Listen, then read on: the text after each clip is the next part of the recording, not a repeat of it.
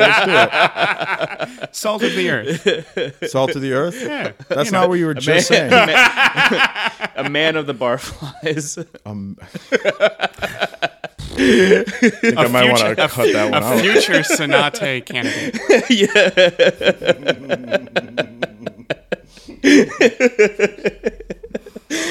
Sonate. This podcast brought to you by Sonate. Sonate beer. Which one is that? Figure it out. Notes in the bio. Brought to you by Mitch McConnell. I don't want anything. Head by of the Mitch McConnell. Sonate. Oh, does it come with a... It comes with an orphanage that's drowning in puppies. I was on going to say, fire. does it come with a complimentary sex traffic victim? Like this? Yours? How is mine worse than yours? Yours was an orphanage drowning, but it somehow seems worse. I want to know how his neck gets that way. Like, does It's he have to because like he's a stretch turtle. it out, or is that where Satan lives? This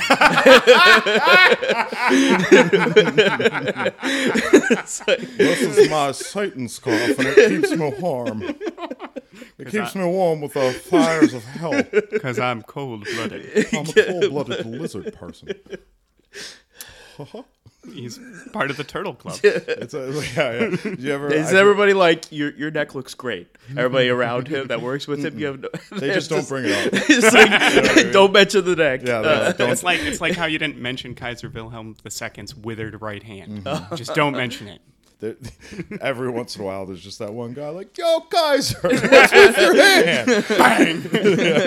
Would you get executed if you broke? No, it? no. Yeah, Yeah, they would 'cause just they like weren't- ship you somewhere. Yeah, right? yeah, you know that's one of the things. Like, yeah, you would have ended up in Tanganyika. Was Right. it just like a claw? Was it just Basically, kinda, like he curled up like a yeah, claw? it had withered. It was a birth defect, and he like overcompensated.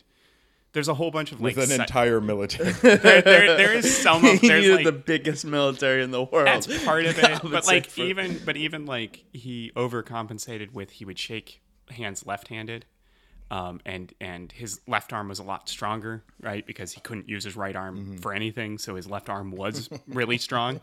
God damn it, it's gonna be a long day. You really just like there's I'm getting this is not terrible innuendo. I'm getting terrible flashbacks to teaching 13-year-olds. But he would shake hands with people, and he would do the that douchebag thing of like crushing people's hands. But before he would do that, he would also turn all of his rings inward too.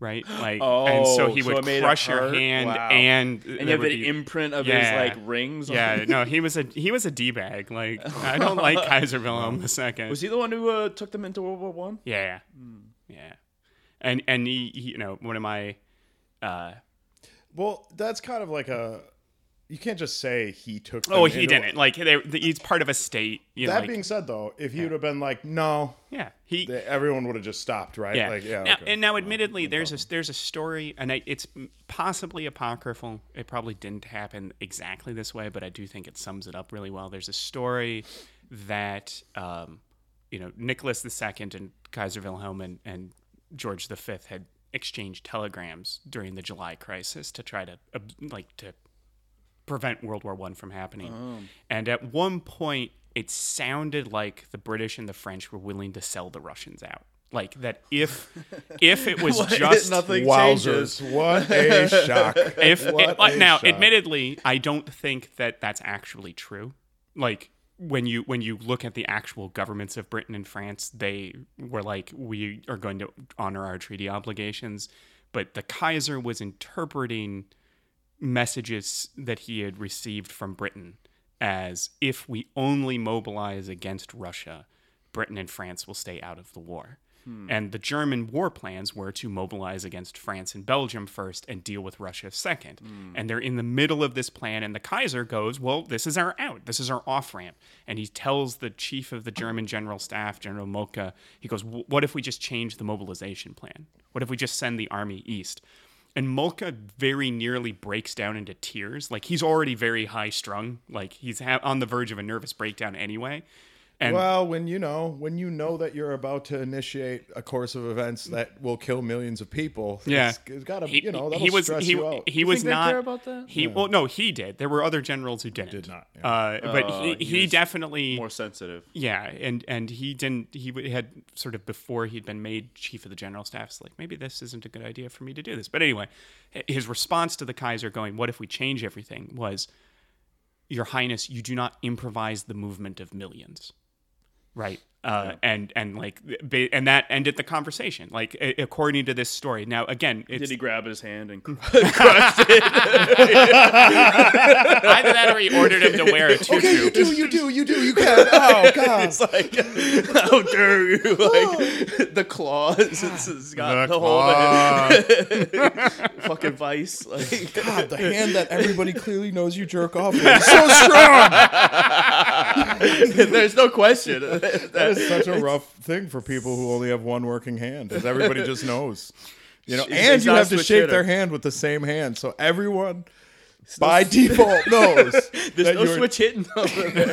This is the same hand. And that's how he introduces himself to people. Okay, just so for the listeners, I want to make this abundantly clear about Dr. History, moral scholar.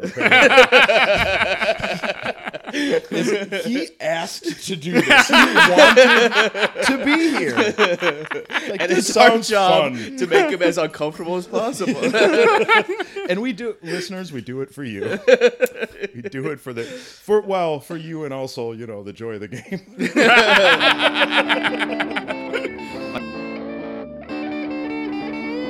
You're listening to Laughing Historically with Adam Lax, Adam Coonan, and Dr. History Scholar. Welcome to Laughing Historically. I'm your host, Adam Lax, and the ones and twos we got Adam Coonan. And we got Dr. History, Moral Scholar. Titles beget titles. It's true.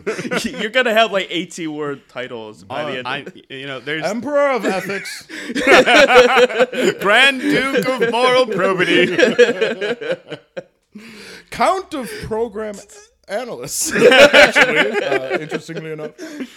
Yeah, no, there's like 17-year-old me is like, oh, that's awesome. 17-year-old me didn't think anything was awesome. It sucks always. God. Were you a moody 17-year-old? Yeah, I was definitely like overwhelmed by the very intrinsic injustice of life existing in and of itself.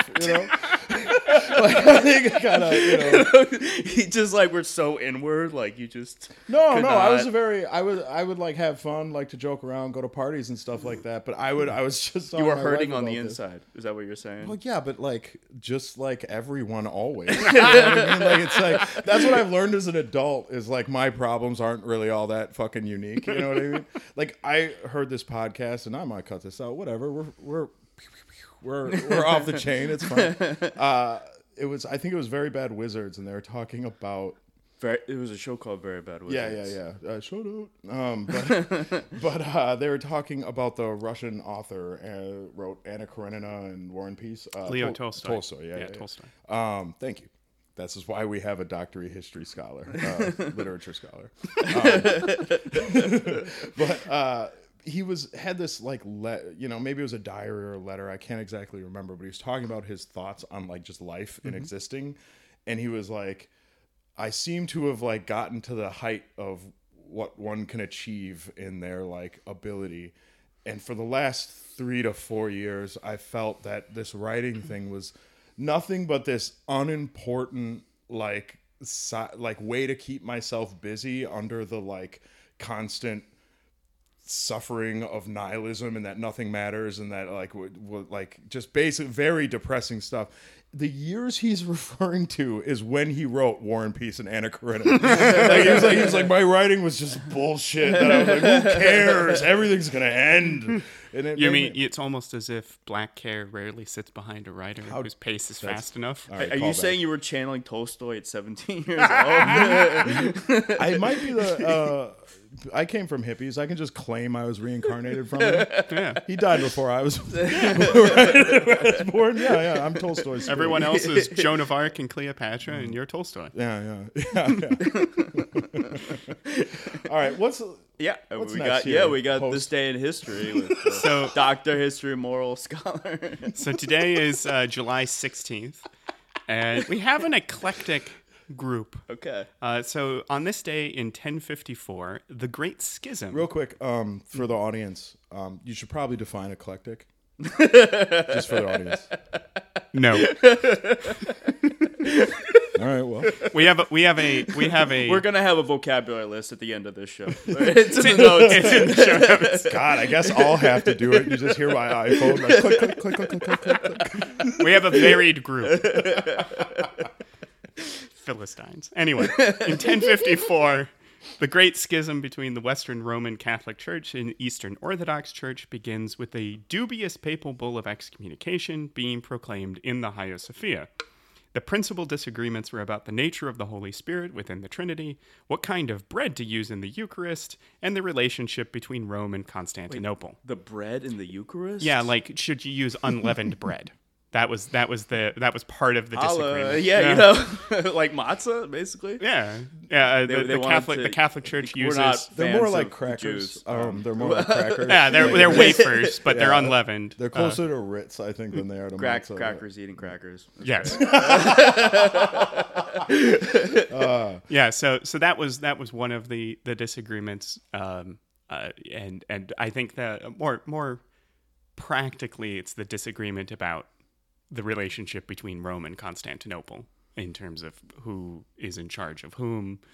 Now, admittedly, which one had the big cod piece? Yeah, You know what I mean? It's a dick Sorry. measuring contest. That's probably not how you want that referred to. This is what happens when you put a Catholic, a Jew, and an atheist in a room. It's weird. Now, and interestingly enough, we're not even in a bar. Now,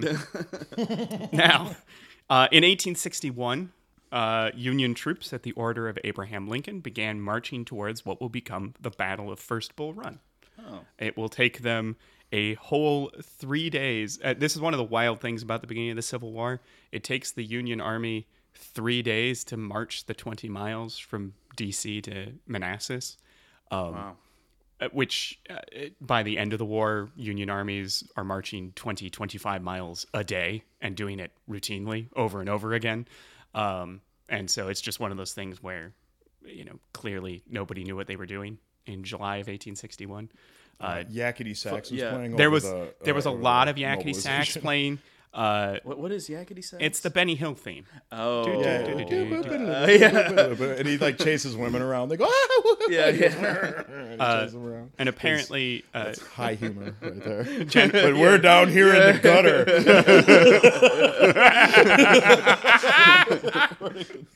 Apparently, General Scott, who's the commander-in-chief of the United States Army, said to Abraham Lincoln, like, I'm worried about this because all of our troops are green. They're raw. They haven't trained up yet. And Lincoln's response is, your troops may be green, but their troops are green too. You're all green alike. Basically being like, we just gotta do this. Lincoln was incorrect, but it was a good try. Well, I love how they all had like different kinds of uniforms. Like I went to the Bull Run Museum or whatever, and they had like 5 different uniforms or some shit. Like actually, at the Wisconsin, we're wearing gray. What? They were wearing gray. Okay, first of all, I didn't know that shit, but all right, whatever. That being said, the Wisconsin, I believe it was the 3rd, helped Sherman burn down Atlanta. So, well, there was a Wisconsin regiment at Bull Run under Sherman's command in his regiment, and they apparently in the antebellum period, the regular army would wear green, or not green. The regular army would wear blue, and militia units would wear gray. Oh, sure. Yeah. So gray was a common color for U.S. Army soldiers to wear in the years before the Civil War. I mean, the cadets at West Point have always worn gray uniforms. Like that is a normal thing. So the regiment from Wisconsin in his brigade was wearing gray uniforms because that was normal.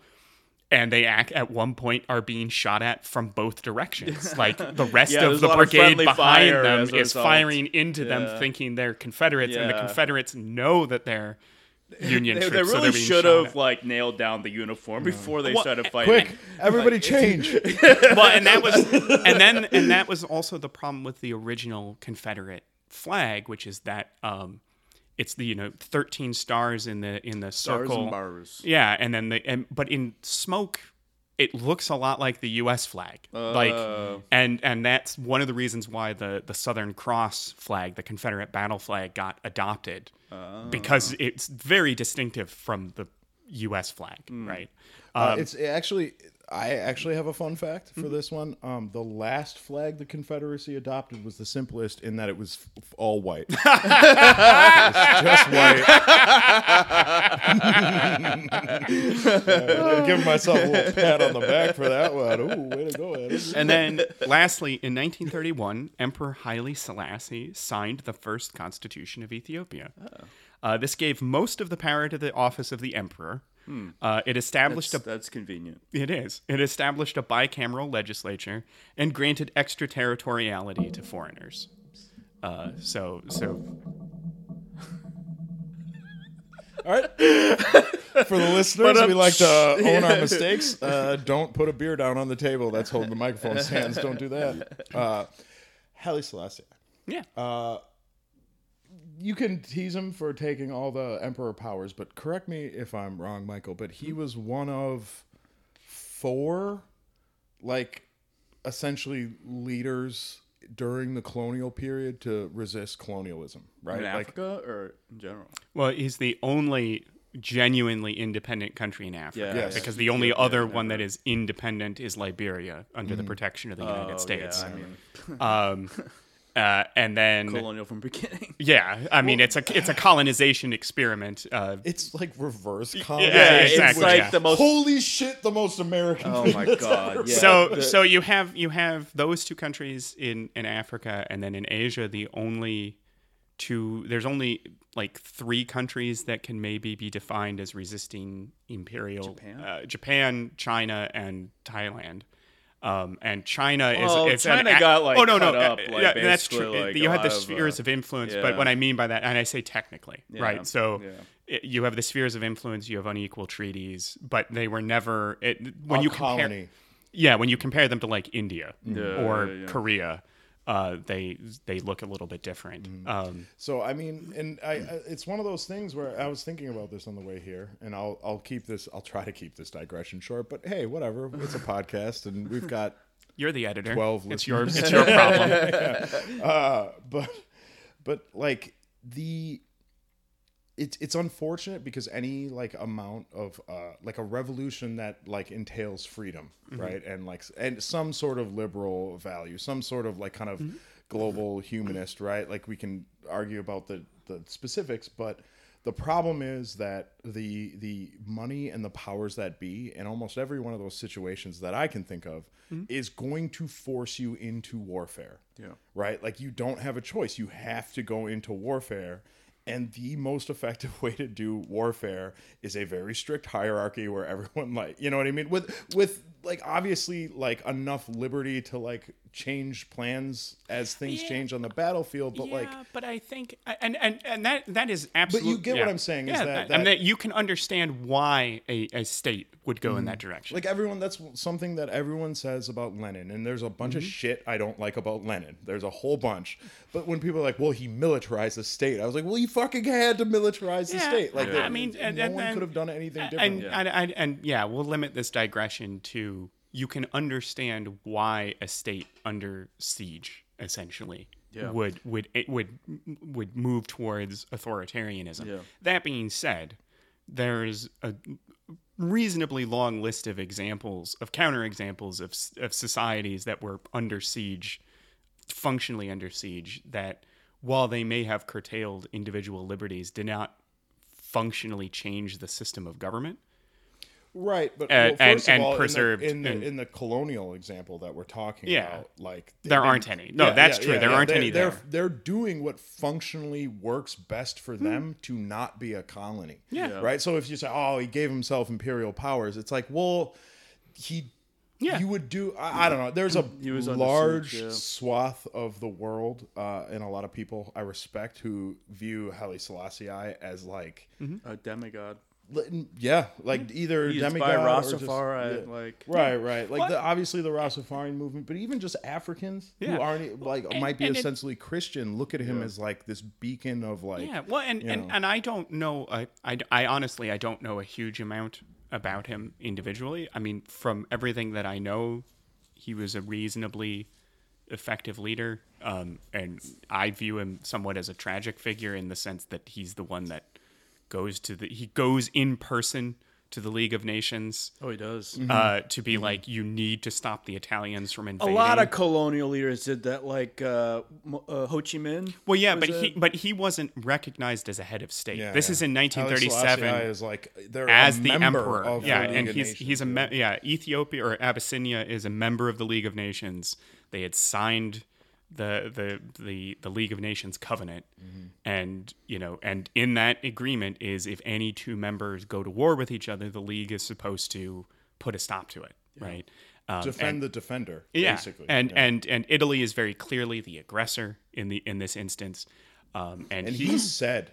Yeah. He said straight to their faces, if you let them do this to us, you're nothing. Exactly. Like the whole purpose for you existing is obviously like a sham, and everyone obviously. Yeah, and so and the League of Nations had already been proven toothless when Japan walked out in 1931 over the invasion of Manchuria. Like they just literally, and you can watch there's footage of it. Really? And you can watch it, and the rest of the league looks at each other like, they're allowed to do that? We can't do anything about that. Like, they just get up and leave. Yeah. And the rest of the League of Nations is like, well, we can't do anything about that. And like the Italians saw that and went, I guess we can, now admittedly there's a bit of a gap. There's 6 years, so it's not exactly a one-to-one. No, but that thing. Gap is important. It right? is, because in the moment, everyone looking at each other and being like, well, shit, right? We didn't see this coming, fine. But like, they could have done something. They could have. They could have embargoed Japanese goods. There's a bunch of things that they could have done. And I know eventually the U.S. did that, but like, no one in the West gave a shit about Manchuria. Well, they didn't give a. But they didn't care about Korea and a lot of the other places. Well, they did care. What they didn't care enough to go to war. That was the bigger problem. And the British and the French don't care enough to go to war over Czechoslovakia. Like, and that's a lot closer to home, right? The Czechs and the Czechoslovak government, had essentially been told, we will go to war over you. And the British and the French still don't do it. Yeah. So yeah, they don't. But technically, everyone had been told that when they signed the Charter of the yeah, League of Nations. yeah, that's true. So shall we begin? Yeah, let's end this digression. Today's I'll topic. cut the whole thing out. It's all cut. I am fascinated. What's that? I am fascinated by your digression into the League of Nations. God damn it. Are you being sarcastic? I'm not. Are you being sarcastic? I'm sure our listeners would appreciate the inner workings of the League of Nations. I mean, you might not be wrong. We could poll them at the end of the show. How much do you care about the League of Nations? Listen up. Everyone just answers the exact right amount. And then So today we're going to talk about a man named Thomas Blood. The man who... Thomas Blood. Shut up. That's his name. This is probably not something I should say, but that's my mother's maiden name. Blood? Yeah. Her maiden last name is Blood. Yeah. The man who almost stole they came from a long line. Where does that come from? Scottish assassins. No. I honestly don't know. So Thomas Blood, the man who almost stole the crown jewels of England. Almost? That's almost. Listeners, I'm making a pact with you. He's right got now. a full Woody right now. That's not what I was going to say, but accurate. No, I am going to look this up. If I'm related to this guy, I'm going to be so fucking excited. Are you at all Irish? Smidgen. Then you might be. I'm literally as Irish as everyone else in the world, which That's is like fair. 2%. Yeah. They get around. So Not a lot of Jewish Irish people. I Actually, think. Genghis Khan was actually a little Irish. It turns out you didn't know. So firstly, I need to shout out history TikToker and YouTuber named Jay Draper. They're based in London, and they've worked in a lot of museums and historic sites, and they now offer tours of that city.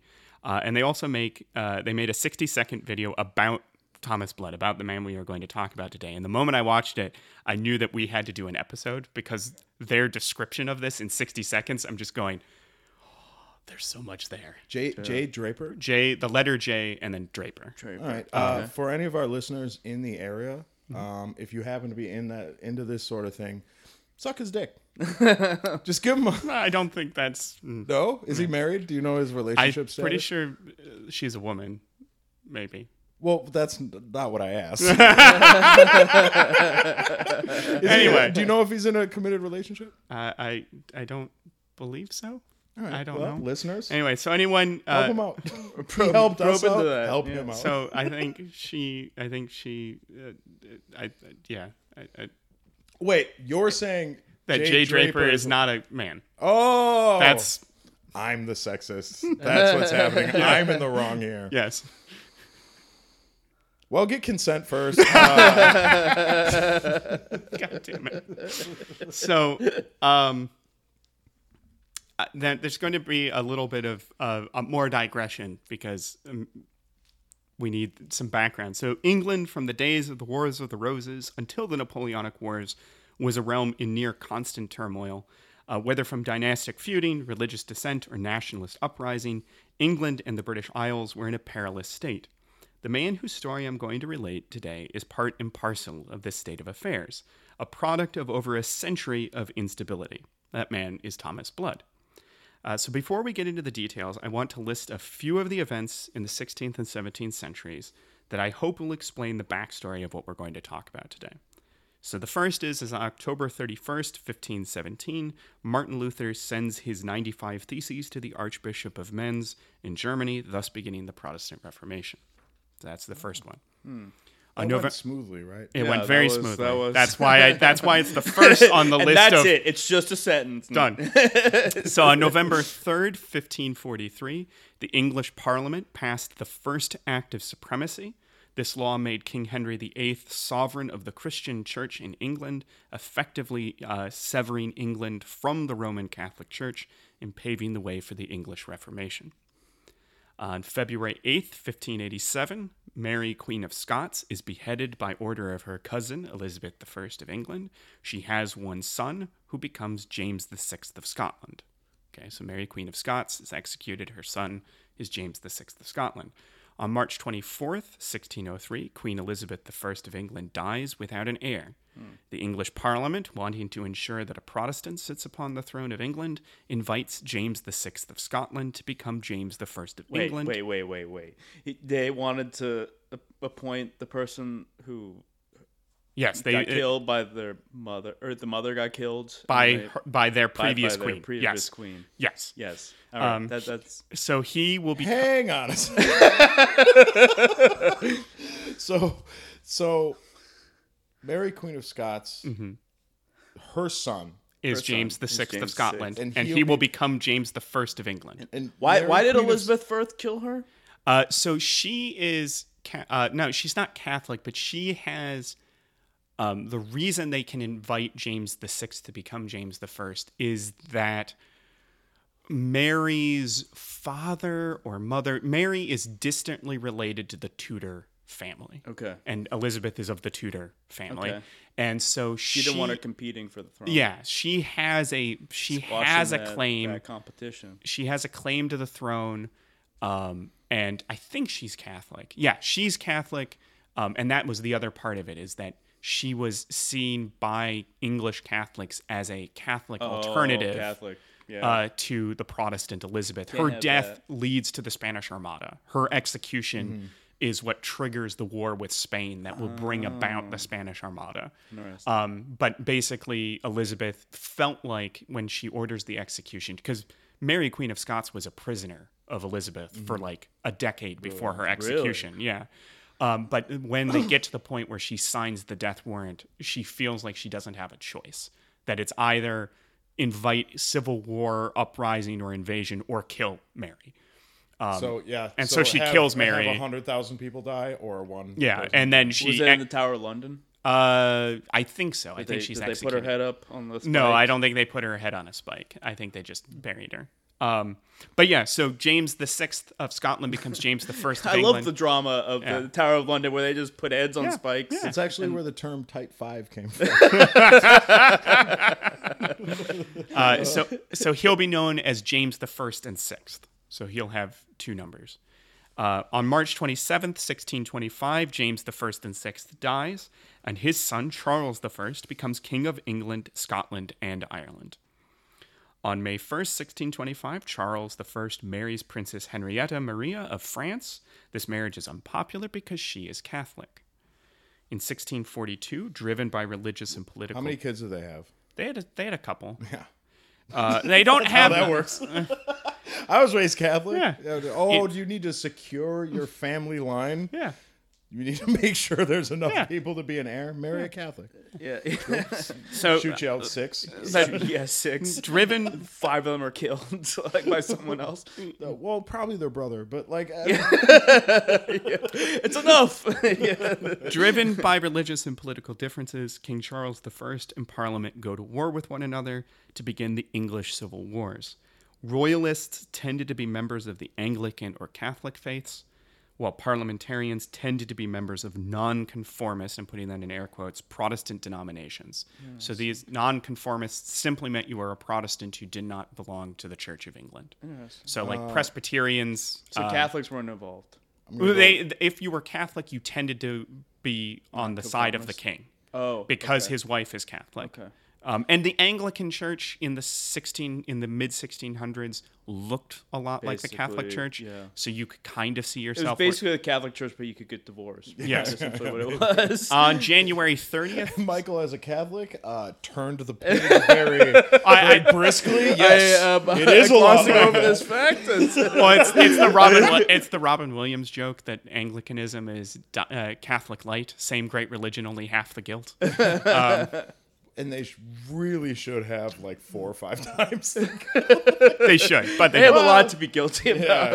Right. The sun never sets on the Anglican Church. Oh, that's weird. Why is that? January 30th. We didn't do anything wrong to the Indians. Yeah, nothing. And it doesn't. And you don't need to say which ones. Yeah, you don't. I was about to be like, it's Native Americans, Adam. Jeez, and nope. Yep. Choose which one. If you're being perfect, you should say the Indians. And also the Native Americans, right? That's and the Aboriginals. It's okay. You can Maori. Adam, we learn from our mistakes and we move on. January 30th, 1649. Having lost the Civil War, King Charles I is tried by Parliament for treason and beheaded in London. Oh, that's too bad. His son Charles II flees to France. England. Did he live? Yes. England is proclaimed a republic or commonwealth, with Oliver Cromwell as its Lord Protector. That worked out well, right? Yeah, we're about to find that out. 1649 to 1650, Oliver Cromwell wages a brutal war in Ireland, perpetuating massacres upon the inhabitants, as well as committing something close to genocide in terms of policy. He forces Catholic Irish off their lands and settles large portions of his army on that land. Oh. In 1650... Good guy. Yeah, definitely. The Irish love Oliver. Did he have like mental problems? No, he was just power hungry. He was power hungry. He was also fanatically religious, which is so interesting because he was zealously fanatically Anglican, right? No, he was one of the non-conforming Protestants. Oh, which he was, I think, essentially Presbyterian. Oh, okay. Puritans. He was part of that Puritan strain. Oh, yeah. In that Puritan was like an umbrella term for those Puritans. They're really accepting. Yeah. And especially if Papists. They definitely don't have any conspiracy theories about that. Papists and women. In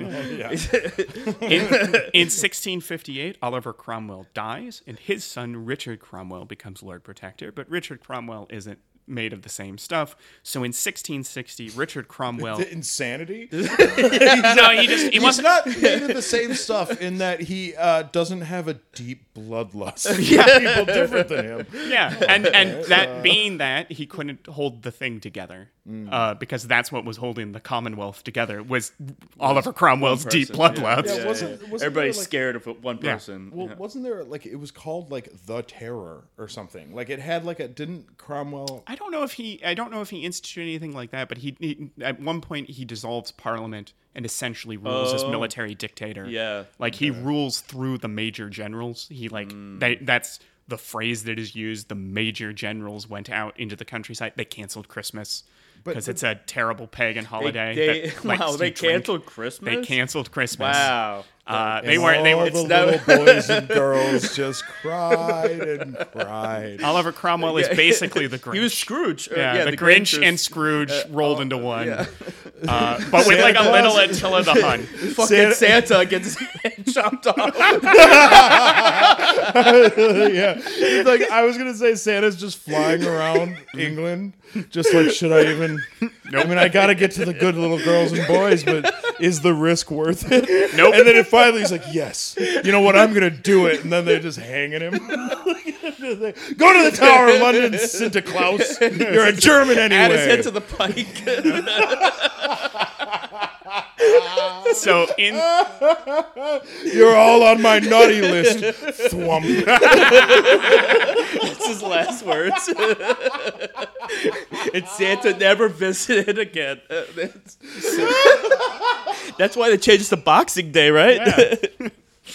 Sure. I'm gonna go with that. What the fuck is Boxing Day? Apparently, it was the day where you would give your servants gifts. Oh, right. After Christmas. Yeah, I know. And the hatred in Adam Coonan's eyes. You leave boxes for your. You get the sloppy. The servants get the sloppy seconds. We should make a new holiday called "Let's sort of a little bit try to not have a Revolution Day." I think Boxing Day would be better. I think we should try the Boxing Day. Yes, you are right. Good way to pump that up. Good way to make that. Now, I don't like the origin of it, but I do like the idea of Boxing Day as a separate, like essentially Christmas holiday that is supposed to be spent with your friends. So you can you can be like, I'm going to spend Christmas, essentially, but like so that way you can like reduce the pressure. You can be like, I'm going to spend Christmas Day with my family, and then tomorrow I'll go hang out with all of my friends. Like, and you have both days off. Like, I like that idea. I don't necessarily like the idea of like let's prolong the suffering of the proletariat just long enough that we can die of old age. And then our children will find new and unique ways of keeping them in their place. So they'll find a thing called Twitter, and they will make sure that it's used to great effect. So I know a guy who owns an emerald mine who might be able to help with that. Then we'll send them to the Americas. So in 1660, Richard Cromwell abdicates as Lord Protector, and Charles Stuart crosses from Europe to become King Charles II. So King Charles I's son comes out of exile and is Charles II. So part one. So that was the introduction. We needed some. That was quite a. Before we move on too hard, I love how like the narrative amongst like your, I don't know, generally right wing, like sort of like militia group, like kind of ideological people. Is that just like they'll be like, well, you look at all those countries in Africa and they've been fighting with each other forever. And you're like, what the fuck are you talking about? Yeah, they have these weird systems of leadership that don't make any sense. I mean, Europe has only been a bunch of peaceniks since 1945. Yeah. And I remember I took a class in college that was about, essentially it was the history of the European Union. It was a history of Europe since 1945. And the thing that would drive me nuts about it is reading these articles. They're like, the European Union is what has kept Europe from fighting its wars. I'm like, no. The For Soviet 15 years. the Soviet Union and the United States are what have kept you from fighting each other. Those nuclear weapons have kept you from fighting each other. But anyway, deterrence. Yeah, but they sound like a bunch of French dicks. tool. And then the French people are just like, but they sound like a horse in their throat. And we can't, they're north of us, and we don't like them. You know, it's like, and they're all just pissed. I think that was more of a Spanish accent. So part one, political terrorism. Okay. So.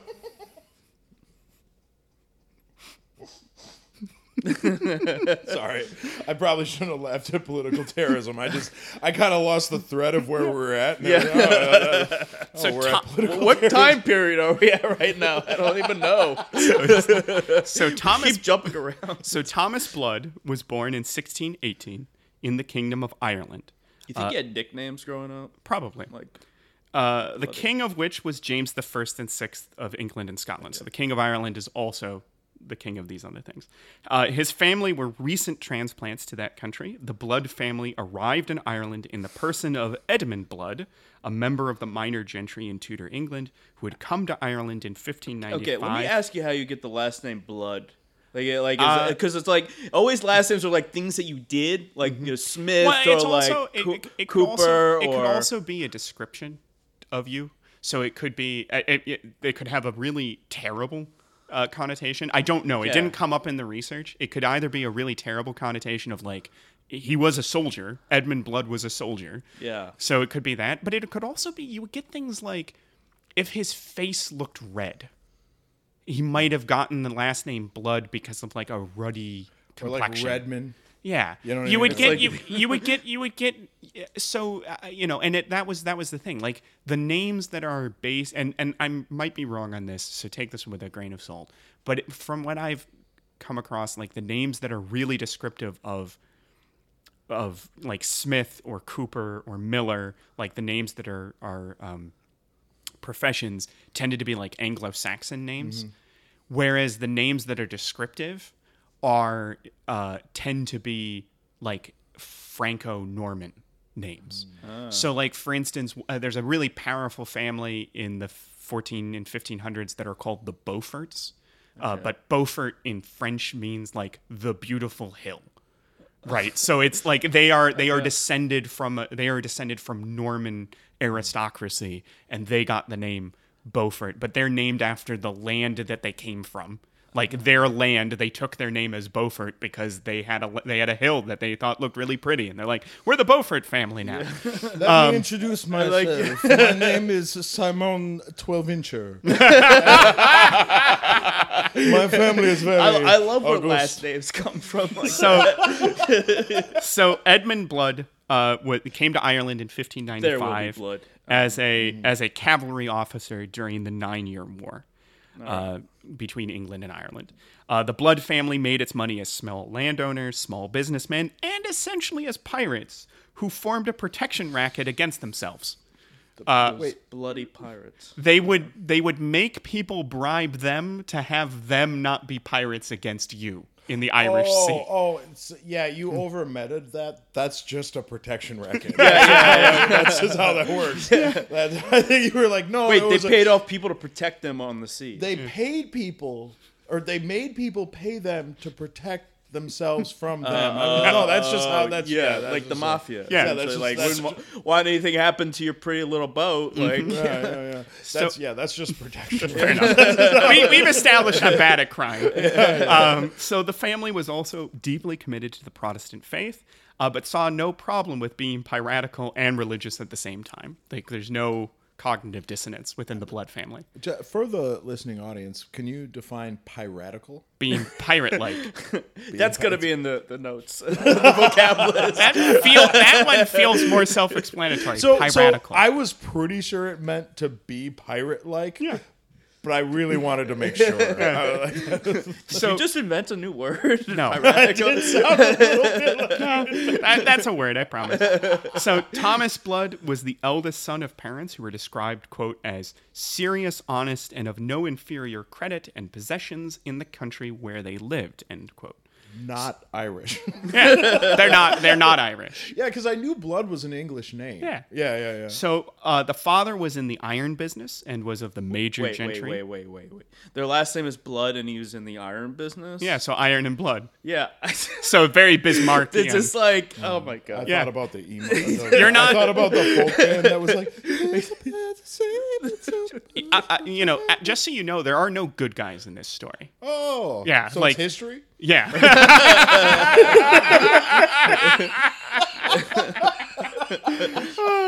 So father was in the iron business and was of the major gentry. It is probable that Thomas was sent to Lancashire in England for his schooling. I'm so sorry. Yeah. Dr. History, Ethics, Annoyed Scholar. I'd like to go through 2 sentences, but one is fine. Sorry. The major gentry. Mm-hmm. So gentry is a hard word to define because it's not quite aristocracy. Because aristocracy means you have a title. Okay. So you're major, a count, you're a whatever. Whatever. Count, baron, duke, marquis, whatever other made-up term you want to use. Right.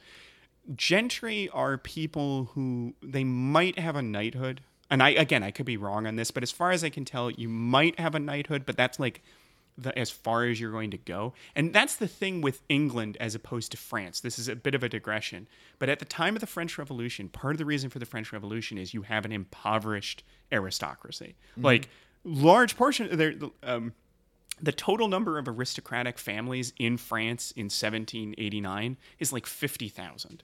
The total number of aristocratic families in Britain in the same year is 5,000. So Britain does a much better job, a quote-unquote better job of keeping the number of actual aristocrats minimized. All right. So instead of, you might have members...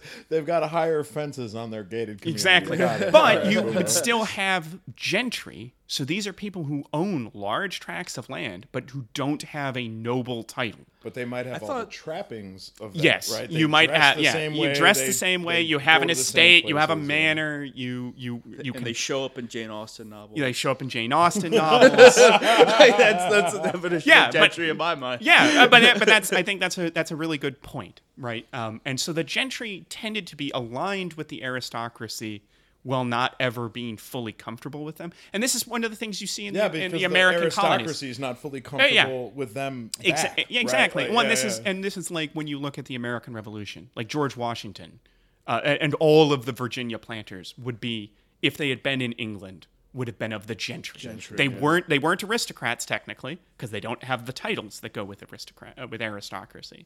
And the British never created aristocratic titles for America. They just didn't.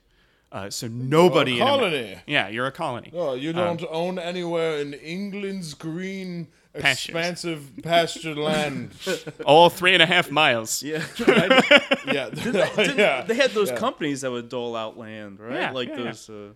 No, and there was the whole movement. We talked about this before, right? The whole movement where people in England were like, "We're in Jerusalem now." Yeah, we talked about that. Yeah. We're rainy Jerusalem. This is part of that movement. We're going to get to that. Yeah. So upon returning to Ireland in 1640, so coming back from school, young Thomas was employed as a justice of the peace at the age of 21. In this post, he fought in the campaigns against Irish rebels in 1642. That same year, he joined the Royalist army of Charles I, so he's on the Royalist side. A friend of Blood said, quote, "He gave his prince all the assistance his personal valor was capable to afford him, wherein he performed several good pieces of good service." He did a good job. But it's the 16 that time period. Yes, well done, high five. The 1600. These are the same people who wrote the King James Bible, right? So. The king, it's all windy. Every quote we're going to give is windy. I love how you said that as if most people understand the nuanced difference between the King James Bible. Oh my God. My favorite quote about this. There was a priest who was giving a homily, and he said apparently there's a story in the Bible It's right after the resurrection, and these people are traveling along, and they realize that they're traveling with Jesus, and they ask Jesus to stay the night with them. And the King James version of the Bible apparently says, the people say to Jesus, "Abide with us, Lord, for the evening tide approaches and night is nearly upon us." That is what the King James version of the Bible says. And this I priest, didn't know Shakespeare wrote it. yeah, and the priest goes, eventually the English translation of the Bible will say, "Stick around, God, it's getting dark outside," because that's what they're saying. Stick around, God, it's getting dark outside. Anyway, so that being said, the Bloods never did like backing losing horses, and in 1650, following the execution of Charles I, Thomas Blood enlisted in Cromwell's New Model Army and almost certainly served in that army in Ireland. Meaning that he almost kicking Catholics off their land. Meaning that he almost certainly committed war crimes. Ah, God damn it. He ended his Can't win them all. Yeah, he ended. I love how I started this episode by being like, "This guy's rad." I hope I related to him. So my actually, to be clear, it's BLOOAD. Blood. It's BLUD. It's the German. Blut. No, you don't want to be that either. He ended his service in the army as a captain and was granted land in Ireland for his services. Also in 1650, he married Mary Holcroft, who was herself the daughter of Lancaster gentry. The couple appears to have been loving, and they had a total of 7 children, including a Thomas Blood Jr. Blood's life looked like it was about to be set. However, the ill-gotten gains in Ireland were the seeds of a violent life. The Commonwealth government of Oliver Cromwell ruled Ireland with an iron fist. They confiscated Irish Catholic land nearly wholesale. Before 1650, Irish Catholics held about 60% of the land in Ireland. By 1659, that number had dropped to around 8%. Wow. The Cromwell government deported nearly 50,000 Irish Catholics to the Caribbean to work as indentured servants. Those who remained were forced to move to Western Ireland, which was the least productive portion of the island. If they failed to do so by a certain date, the penalty would be a summary hanging. Jesus Christ! Wow. Death for not moving on time? Yes.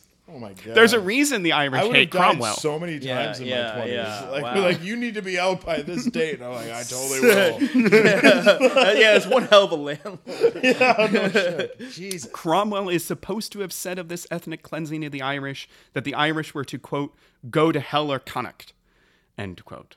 Blood benefited from these policies to the tune of nearly 2,500 acres of land. Wait, he just picked up that land? Cromwell settled large portions of his army. That's how he paid them. Right. He paid them in land because he didn't have any cash. So by the end of this, he owns in whole or in part 2,500 acres. Wow. Thomas Blood does. Now, with the restoration of Charles II in 1660, there was an attempt to push back the clock in Ireland. The Irish Parliament, so Ireland is technically a separate country from England, so Ireland has its own parliament. Technically. Yes, technically. In quotations. The Irish Parliament is made up of Anglo-Irish Protestants. It's not just like it's not a really good demographic I mean, representation. now admittedly, England's parliament. It's just like our Senate. England's parliament is also not a really representative body. None of them are. Yeah. None of them fucking are. So the Irish... Senate, is that what you're referring to? I feel like I told you that as a friend. And now our dozens of listeners will know too. Yeah, they'll know that I looked at a bartender and said, "One Senate, please," and it was Senate. And thanks. So I'm gonna find out a story about you. I'm gonna tell all. I mean, all we have to do is talk about that mustache, and we're good. Talk about it. So. See, but he owns the mustache. But he shouldn't. No, he shouldn't. But he owns it, right? So it's not a point of weakness. I'm gonna find something else. Like in third grade, did you call the teacher mom? Something like that happened. All right. So in 1662, the Irish Parliament passed a new Act of Settlement, which attempted to restore the Old English royalist and the quote innocent Catholics end quote of their land. Okay, so innocent Catholics were supposed to be Catholics who hadn't participated in rebellions, which there had been. There had been Irish Catholics who had sided with the King of England during those revolutions that had occurred in the 1630s and 40s. Now, Blood was left with only about 220 acres of the nearly 2,500 acres he'd had before. He lost most of his land. It was now that he fell in with other dispossessed Protestants in Ireland. So 1662... Can I just say, like, again, I'm no Dr. History scholar, but if knowing a little bit of history taught me anything, it's that, like, you have a bunch of, like, young, dispossessed men in a place where they feel wronged. This isn't going to turn out good, is it? No, 1662 was not a great year for Ireland's Protestants. It also saw the new Act of Uniformity, which imposed the Anglican Church on Ireland's Protestants. The threat level was so high that the Lord Lieutenant of Ireland, a man named the Duke of Ormond, issued a proclamation of amnesty in October that gave people until December 10th, 1662 to turn in their gunpowder. He goes, if you turn in your gunpowder by December 10th, everything will be fine. You won't be in any trouble. If we find you with gunpowder after that date, you will have been committing a crime. The next month, the same government banned the private ownership of weapons. So in November 1662, the government bans the private ownership of weapons. In the summer of 1663, an inventory of government arsenals found that 112 modern flintlock muskets, 848 older matchlock muskets, 837 bandoliers of ammunition, 80 cavalry carbines, 93 pikes, 80 pistols, and 3,499 swords were missing. Even worse, 23 cannons could not be accounted for. Now, some of this was likely graft, and some of it was likely that older weapons were being gotten rid of, but it was worrying to the government nonetheless that an army's worth of weapons seemed to be missing from their arsenals. Now, whose arsenals was it? Basically the government's army in Ireland. Okay, so the Irish government there. Technically, the Irish-English government in Ireland. Okay. The English puppet government yes. of Ireland. So a quick note on the Lord Lieutenant of Ireland and the Duke of Ormond. So the Lord Lieutenant was the king's personal representative, so a viceroy of sorts. They were the head executive in Ireland, standing in the place of the king. They were, quote, the font of mercy, justice, and patronage, end quote, for the kingdom. And in wartime, they were commander-in-chief for Ireland. The Duke of Ormond, whose full name was James Fitzthomas Butler, was born in London to an old Anglo-Irish noble family. He served as Lord Lieutenant of Ireland on 4 different occasions, twice for Charles I and twice for Charles II. He fought Irish rebels in the 1630s and 40s. On the Royalist side during the Civil War, he went into exile with Charles II during the Commonwealth, and he ended his career as the Chancellor of the University of Oxford.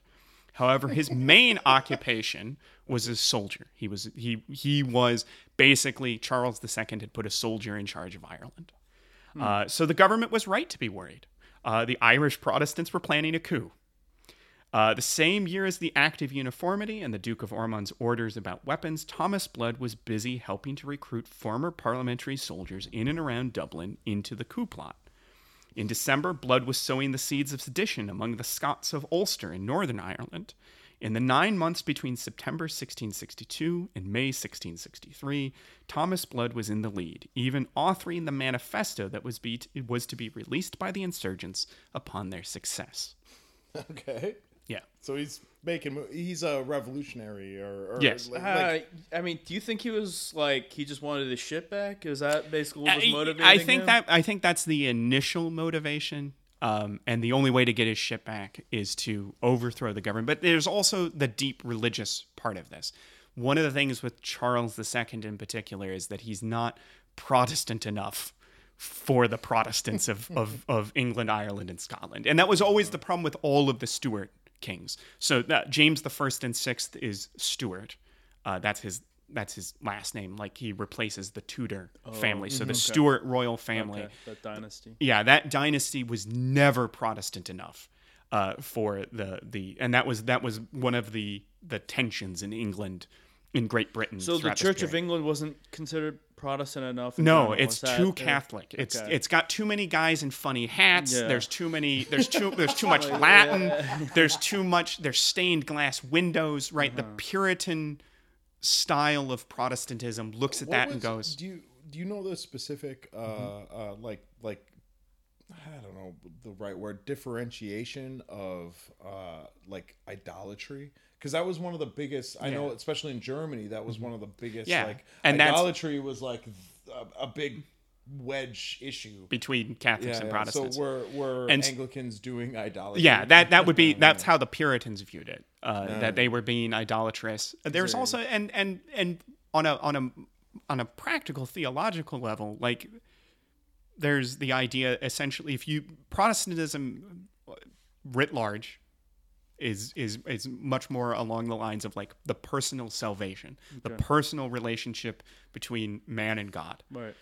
And a lot of Protestant denominations, especially in the 17th century, looked askance at any organization that put itself between man and God.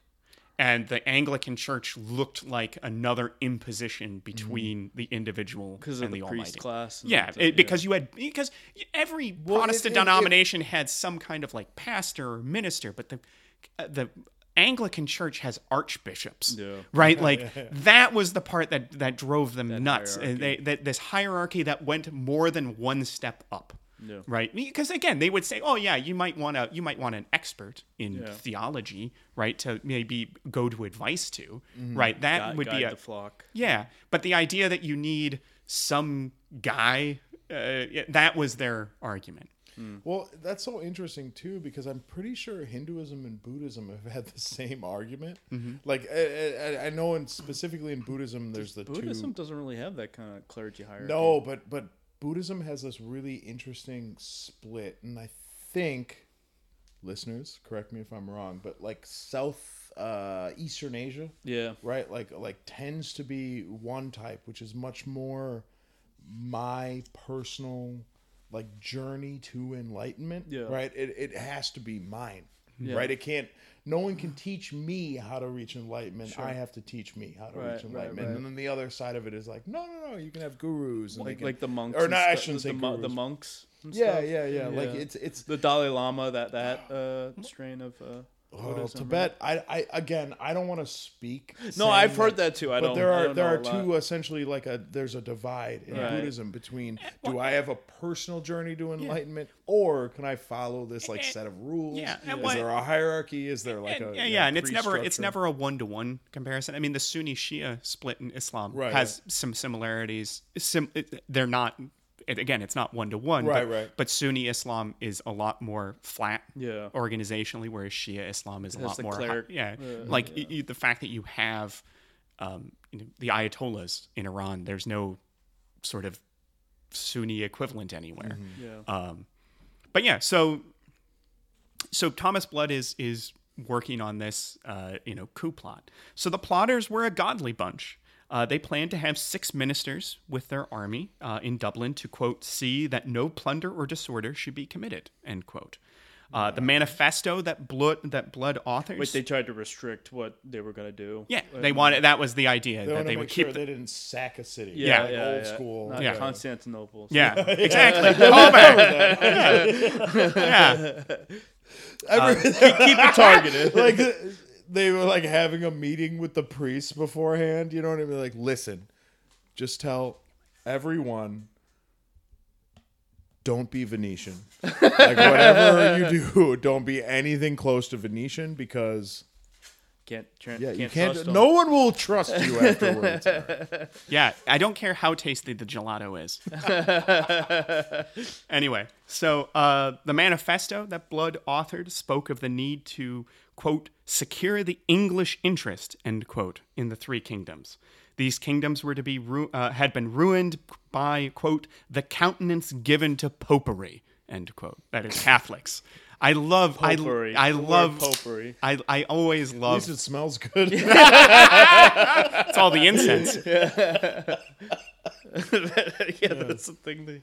It's Pope Patchouli II. All right. That incense they swing around. Yeah, that's potpourri. No, that's we're just making a joke. The incense they swing around is actually they're just re-burning Jesus' body. Is that really? No, motherfucker. Adam looks at me like, you still got Jesus? You got a little bit of Jesus.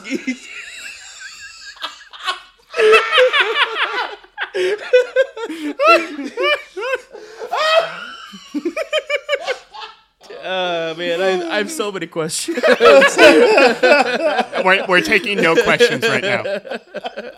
So they further demanded the restoration of lands in Ireland to Englishmen and the reestablishment of the church along a more hard line, that is, nonconformist Protestant line. There was to be no return to a republic. Quote, having long expected the securing of our lives, liberties, and estates as a reasonable recompense for that industry and diligence exercised by the Protestants of this kingdom in restoring his majesty in the exercise of his royal authority. Instead, we find ourselves, our wives and children, without mercy delivered as prey unto these barbarous and bloody murderers, whose inhumane cruelty is registered in the blood of 150,000 poor Protestants since the beginning of the war in this kingdom. End quote. So this is an independence movement, or No, is it just honestly the best description of it, to use a weird comparison, this is a conservative revolutionary movement. We want our stuff back. They wanted to take their country back. Was there essentially their own little MAGA movement? I was gonna say they want to make wherever the fuck they want to make it great again. They want to make Ireland great again. Oh my god! Now, what they're saying, it's not true. That'd be like if Trump was trying to win office in India during the colonial era. Like, it's not the same. Well, it's not an apples to apples. You're right. It's not. Well, no, but it's also, whose land is this that we're sitting on? Oh, yeah. I don't know. Wait, us? Yes, us right now. This is a quiz, hot shot. Well, we're on the second floor, so none. I just want to say. Right. Anyway, but the point being that what they don't want to return to a republic. They want to keep King Charles II as their king, but they want to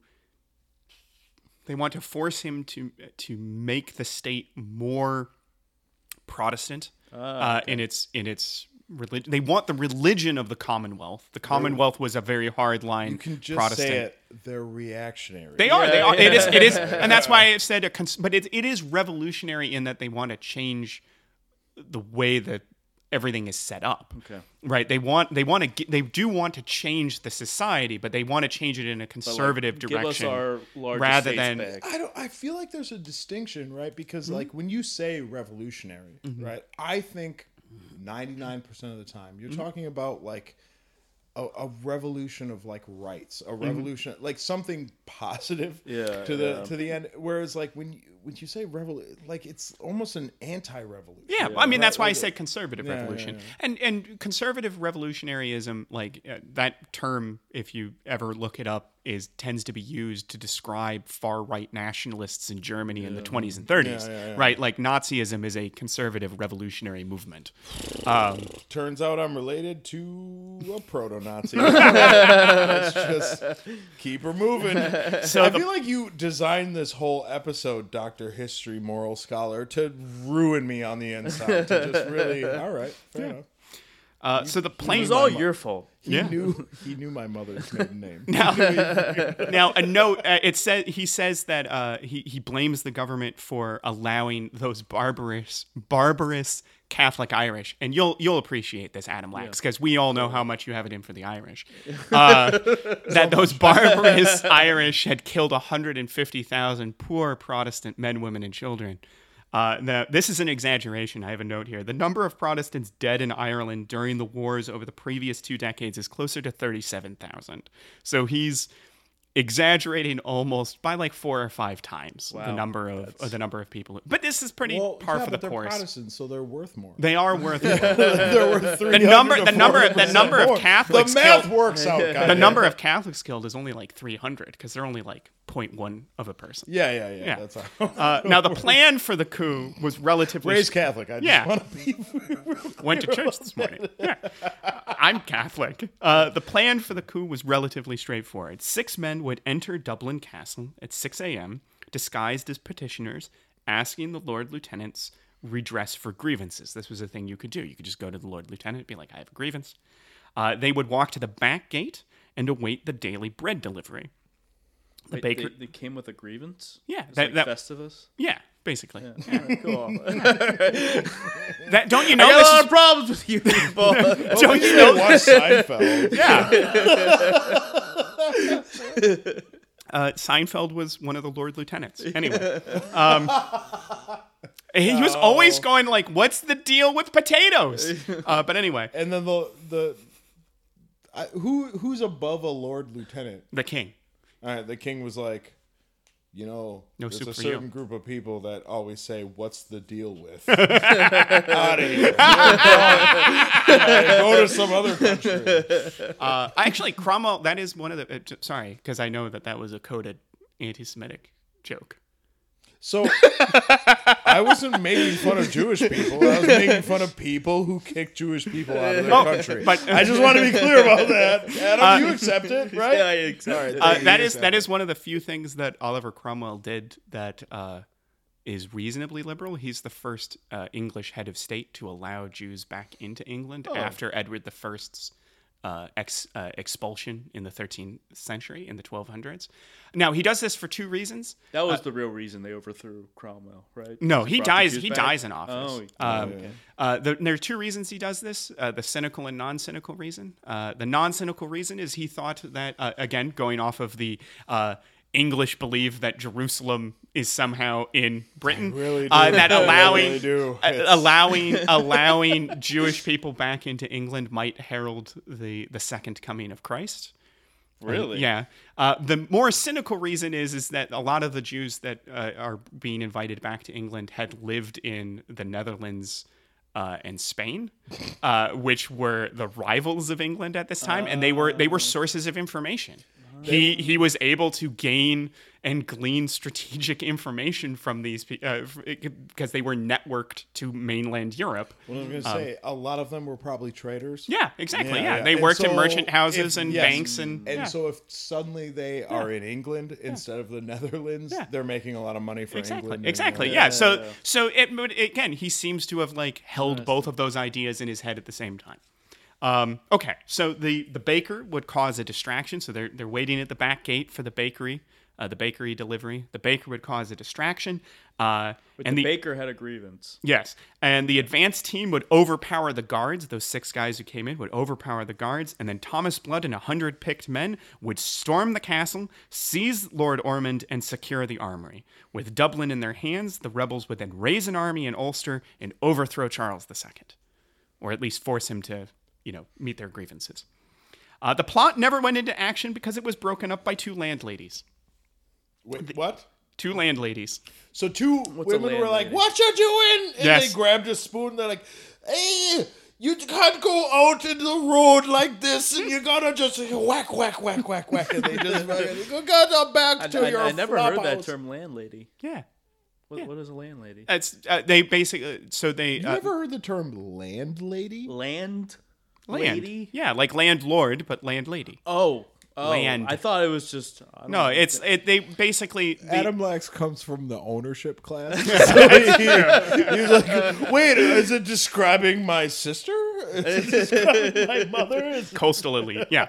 Yeah. I'm kidding. I love These 2 landladies didn't want to be party to a crime, and they threatened to go to the authorities if the conspirators did not leave their premises.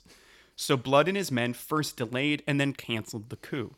A spy in the rebel ranks then informed Ormond, who, on May 21st, 1663, launched dawn raids to capture the ringleaders. His dragnet brought in 24 rebels, but not Blood. 2 days later, on May 23rd, 1663, the Duke of Ormond offered £100 to anyone who could bring him Thomas Blood. He also stated that Blood and all other conspirators who had 2 days to turn themselves in. Quote, "If they fail, we do hereby declare and publish them to be rebels and traitors against his majesty, his crown and dignity, and to be accordingly prosecuted by all his majesty's good subjects." End quote. All who were caught aiding Blood would also be, quote, "rebels and traitors against the crown," end quote. So Blood and all of his friends are either arrested or declared traitors. Okay. Blood has a series of narrow escapes from the authorities in Ireland. At one point, he even passed himself off as a, quote, Catholic priest. And to enhance the ruse, he even sheltered other papists. He's like not actually, but he's sheltering other Catholics pretending to be a Catholic priest to like enhance that he's not Thomas Blood, because Thomas Blood would never hide Catholics. No, he definitely wouldn't. But things were getting too hot in Ireland for Thomas Blood. On July 15th, 1663, several of the conspirators to the May coup were hanged in Dublin. One of the plotters, quote, made a modest speech acknowledging his crime, saying he was drawn in by one Blood, who made his escape, and having declared himself for the Church of England and prayed for the king, he cast himself off resolutely, end quote. So this guy confesses, he goes, it's all Thomas Blood's fault that I'm a traitor, I love my king and my church, and then is hanged. Yeah, there's nothing that says confession quite like blaming someone else the whole time. Yeah. You know what I mean? It's like, definitely my fault. I would like to confess that someone else did all of this and forced me to do this. Yep. I would. It wasn't me, you know. All three of the Well, at least you lived. yeah, all three of the conspirators were hanged. It's like the Shaggy song. Yeah, all three of the conspirators were hanged quickly for fear that Blood was going to try to rescue them. By the end of 1663... Wait, so they turned him in? Like they fucking rolled on him and they're like, oh, he still might rescue them, Yeah. right? Like, Well, no, so these were his last words before he was hanged. Like, he said this in public. Like, he has the noose around his neck, and he goes, I'm really sorry, Blood made me do it, and then they hanged him. all right, fair enough. yeah. It was his last It's little like the roll bitch of the set me dice. up. All right, Yeah. fair enough. By the end of 1663, Blood was out of Ireland and heading for Holland. He returned to England in 1664 as a part of a plot to kill the king and court and seize the government. The plot was betrayed, and Blood had to flee again, but not before staging a mock execution for the traitor as a signal to the government. So he pretends to kill, like they capture the traitor in their midst, they blindfold him, he orders like a firing squad, and then all of the guns go click, and they're like, just so you know, we could have killed you and we didn't, so if roles are reversed, don't kill us, right? We like almost killed your dude. Remember that we didn't. Do they? No. Now, Blood attempted to recruit a former parliamentary cavalry commander in Holland, but failed. He was even accused of starting the Great Fire of London in 1666, which, while untrue, was believable for folks at the time. There was a massive fire in London in 1666, and at the time, people were like, I think that Thomas Blood guy did it. No, he didn't. Yeah. He was not anywhere near London. No, but I get it. Like, if somebody was like, oh, Donald Trump caused the next financial collapse. Yeah. Like, it's not, you know what I mean? Like, wait a second. Though. Yeah. Now, that might not be completely unbelievable. Yeah. On April 2nd, 1666, by order of the Duke of Ormond and King Charles II, Thomas Blood was stripped of his last Irish holdings. Thus it was that Thomas Blood had finally had enough. He became a quack doctor practicing false medicine in rural England. He changed his name and seems to have become a law-abiding citizen, aside from the fraud of quack doctoring. Wait, what? He just like lived happily ever after? And, For like, right now. Yes. So that's the end of part one. So no. Part two, To Kill a Duke. I hope that I've succeeded in painting a picture of a government that was wary of its own subjects and beset by internal troubles. The restored Stuart monarchy was faced with waves of uprisings and conspiracies. These were not contained merely to Ireland, but in Scotland and England as well. The plots, real and imagined, against Charles II, his brother James, Duke of York, and General Monk, the man who had brought the army over to Charles and thus allowed the restoration, were legion. Thus the Stuarts created a police state in the seemingly benign guise of a post office. The centralized government post system was for reading people's mail. Wait, they set up a post office system just so they could read people's shit? Yes, that is the reason the post office in England exists. That is hilarious. God damn it, that's smart. That That's literally what Facebook did to everyone in yeah. America. Like, oh no, do you want to big talk tech to your friends? followed suit. Do you want to talk to your friends and talk about your values and put everything that you know and love That's on what a database? Gmail is essentially. Like, It's the same. Oh my god! They're like, we're never gonna charge for Gmail. Yeah. We're just gonna sell your private information to other people. We would never charge for Gmail because you are the product, not the customer. So the threats to the restored regime came in the form of religious nonconformists, Republican revolutionaries, and the so-called Fifth Monarchists. Now, the nonconformists were non-Anglican Protestants, Presbyterians, Anabaptists, even the occasional Quaker. All of them opposed the heavy hand of the Church of England in suppressing the freedom of worship. The Republicans were, by and large, former parliamentary soldiers who had overthrown Charles I and seen that a republican England was possible. The Fifth Monarchists were religious zealots who based their political beliefs on the Book of Daniel, that there would be 4 monarchies before the second coming of Jesus. These first 4 monarchies were Babylonian, Persian, Greek, and Roman. They identified Charles II and the Stuart monarchy with the Romans. I don't know how. That's convenient. Yep. Yeah, I feel like and they believed that his assassination would bring about the end times. It didn't help that the year that many of these plots occurred was 1666, which 666. Dear God. Yeah. Dear God. Yep. No, it's the perfect example of one of those times that history just gets fucking stupid. Where you're like, oh no, like oh, this happened and this happened, but because some dumb fact, like some dumb number, some dumb A coincidence. Yeah. An absolute coincidence. A bunch of people act like assholes for like a long time. Yep. So that's who the Fifth Monarchists are. They are religious fanatics who believe that by killing Charles II, they will bring about the second coming of Christ. And they're aligned with ostensible, like liberal Republicans. Yes. Yep.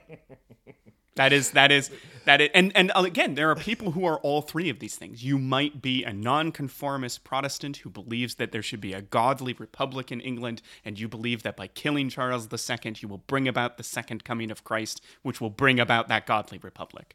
Right? Like, and you might only be 2 of those things. You might be a Fifth Monarchist who has no care for republicanism, right? But you are a non-conforming Protestant. It's hard to be a Fifth Monarchist and not be a non-conforming Protestant.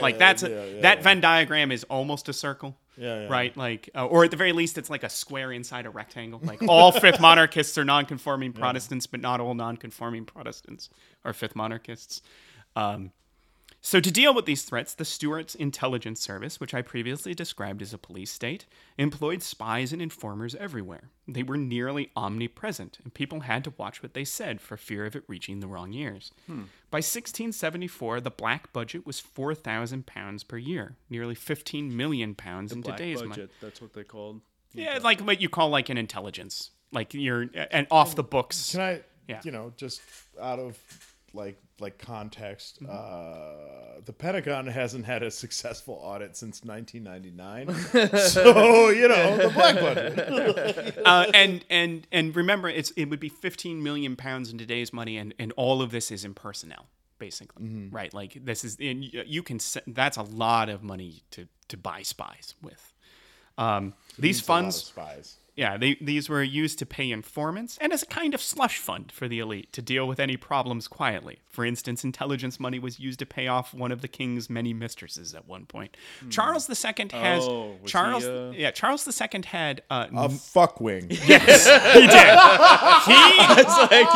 did. One of his multiple fuckwings. One of his nicknames was the Merry Monarch. He and his wife had no legitimate children. I don't think that she probably had like a medical condition that prevented it, because he has so many illegitimate children just everywhere. Like 16 or 17 illegitimate children. Man, that makes me feel so bad, right? Because this is like, I'm married, I have a child and a wife. There's this whole like thread of like how hard it is to be a woman, and then once you want to be a mother, trying to be a mother, and then you can't. Like it's this whole fucking like human experience I don't understand at all. Yeah. And can you imagine that it's that? Except you're married to the king, and he loves to fuck. Right? So it's just like all these women are so just many reminders of his infidelity around him. And on top of that, like apparently, their relationship was loving. Yeah, like especially in the beginning. I don't think that she particularly cared. Are. So it is in this atmosphere that on December 6th, 1670, that Thomas Blood, who had now promoted himself to the rank of colonel, His son promoted himself. Yeah, he'll refer to himself as Colonel Blood. I'm having a lot of trouble figuring out whether I fucking love or hate this guy. Yeah, I know. That's how weird because He like you had to move up the ranks in his head. Yeah. He started out mentally as a private, and then like finally got that promotion. So Colonel. So Blood, his son, and several of his associates attempted to assassinate the Duke of Ormond, who had been recalled from Ireland and was living in London as the king's Lord High Steward. The opportunity to gain revenge on the man who had stripped Blood of all of his holdings was presented by the official state visit of the Dutch Stadtholder Prince William of Orange, the future King William III.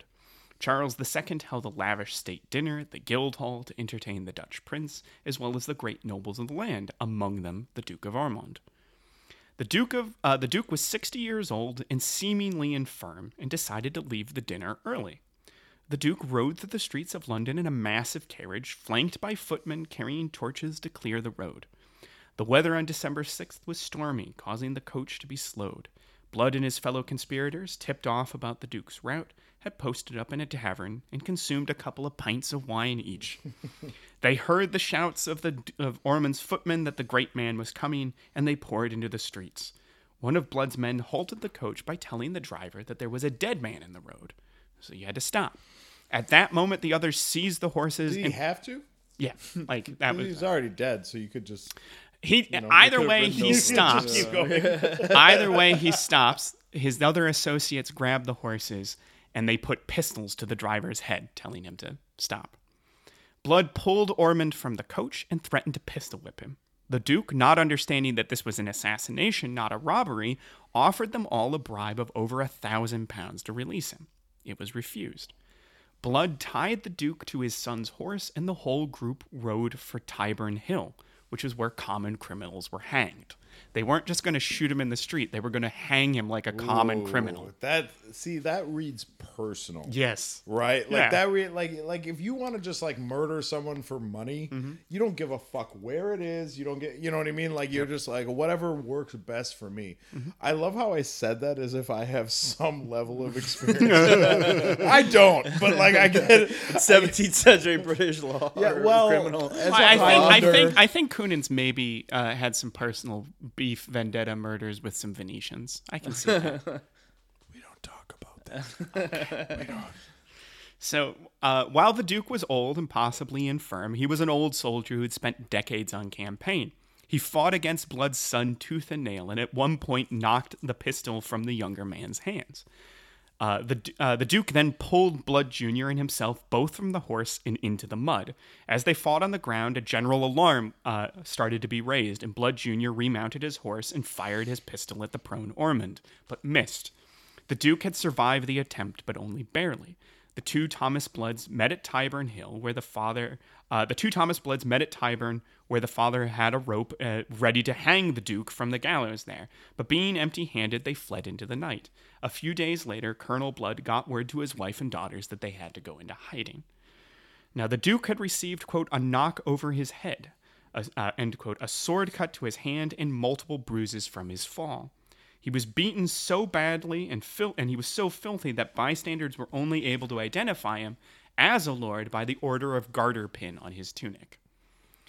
Next to his body was Blood Jr.'s sword and pistol. The whole attack had lasted less than 10 minutes and only a few hundred feet from Charles II's palace at St. James. Wow. So this is from, most of this comes from a book by a guy named Hutchinson, and he says of this attack that, quote, Charles II was incandescent, both at the boldness of the outrage and the fact that it was committed disturbingly near to St. James's Palace, end quote. The king ordered close watches placed on all seaports and a reward of £1,000 to anyone who offered information on Blood or his accomplices. Charles also offered a royal pardon for any conspirator who turned on his fellows. None of them did. So remember, the Duke of Ormond offered £100 for Charles' blood only like a decade before. Charles is now offering £1,000 for him. So why did Thomas Blood attempt to hang the Duke of Ormond from the gallows at Tyburn? Certainly, Blood had ample reason to hate the former Lord Lieutenant of Ireland, who had been the author of so much of the financial loss that Blood had suffered over the preceding decade. But there is evidence of a wider conspiracy. It is possible that Blood and his associates were put up to the assassination by another member of Charles's court, the Duke of Buckingham. So there's the possibility, like the evidence is scant, but there's the possibility that another one of Charles's dukes reached out to Blood and like, I know you hate Ormond, I hate Ormond, why don't you hang him from the gallows at Tyburn? This will work out for both of us. Yes. Yeah. The Duke of Buckingham hated the Duke of Ormond and is believed to have organized Ormond's recall from Ireland. So the reason Ormond loses his Lord Lieutenancy of Ireland is because of the Duke of Buckingham. Buckingham was ruthlessly ambitious. He was quarrelsome in the extreme, even fighting with the Duke of York, who's the future King James II. Charles's younger brother is the Duke of York. He was, quote, considered the profligate person of the age and capable of any iniquity, however mean or enormous, end quote. So he's not a nice guy. So I was going to bring this up before, but we kept moving. Yeah. Every once in a while, you'll give us a quote, Mm-hmm. and you'll be like, the iniquity of their surpassed, underlined difficulty that transpires across... Time and space. With the not even time and space. Transpires across the superfluous understanding that we all have. And I'm like, what the fuck are you talking about? He wasn't a nice guy. He didn't like him. No, but you missed... Okay. He was considered the profligate person of the age. Profligate means like he spent a lot of money. Okay. Also in the vocab list at the end of this episode. Yeah. Incapable I of... knew that one. Capable of any iniquity, however mean or enormous. An mean iniquity here means is like a sin, like it's a bad thing. Yeah. And mean here means low, and enormous means high. So he spent a lot of money, and he was capable of anything mean, both small or large. He was not a nice guy. I think Dr. Sage, moral scholar, just likes really prolific or like grandiloquent quotes. Did you just say the word grandiloquent? Yes. Is that a word? It is a word. God damn. All right. Also on the list in the notes. We all did really well in the SATs. I don't know. Is there a grandiloquent?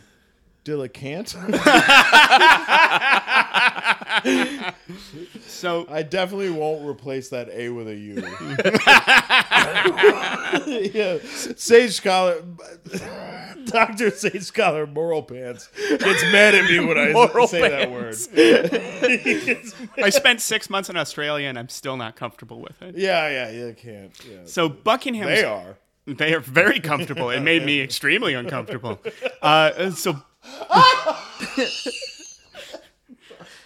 So Buckingham's own father had been a favorite of James I and had been assassinated. Thus it was that the Duke had grown up with Charles II and his brother James.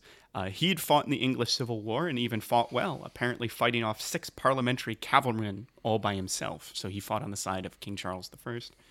When the war ended, he went into exile with Charles II in France, and in 1660 he returned to England with his king and was almost always in favor with the king. That's not always true. There's times where he's out of favor. And while he held very few actual posts, he never has like a title as like, Lord Treasurer, Chancellor. You talk about the Duke of Buckingham? Yeah, the Duke of Buckingham. He never has any actual titles, but he possessed a great deal of soft power, and he was aided in this by the fact that his sister was one of Charles II's many mistresses. Oh, nice. So- Wow, he got some real insider God damn, info. can you imagine having to do that? Like to go up to your sister and be like, listen, next time you're fucking that guy, maybe he'll whisper a little something in his ear. About tax policy and tariffs. Yeah, it's like, Just slip in some good words He for comes out. me. He comes out. He's like, for whatever reason, I'm feeling like a reduction in tariffs is in order. No idea why. just whisper into his ear. Lower the tax rate on trade with France. Like, all right, I'll do that. My dick's hard, so I'll do that right now for you. So Like, thanks, sis.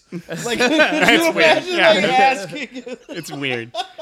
And apparently So his weird. sister is also like very powerful in the court. She ends up having What's titles. her name? I don't remember, and I didn't have it here, and I'm sorry. I feel All bad. right, so previously, because I misgendered the woman who Inspired the episode. inspired the episode, I was the sexist one. But it's Dr. History. I'm a scholar now. Like, I passed the torch of sexism because you don't even remember her name. How dare you?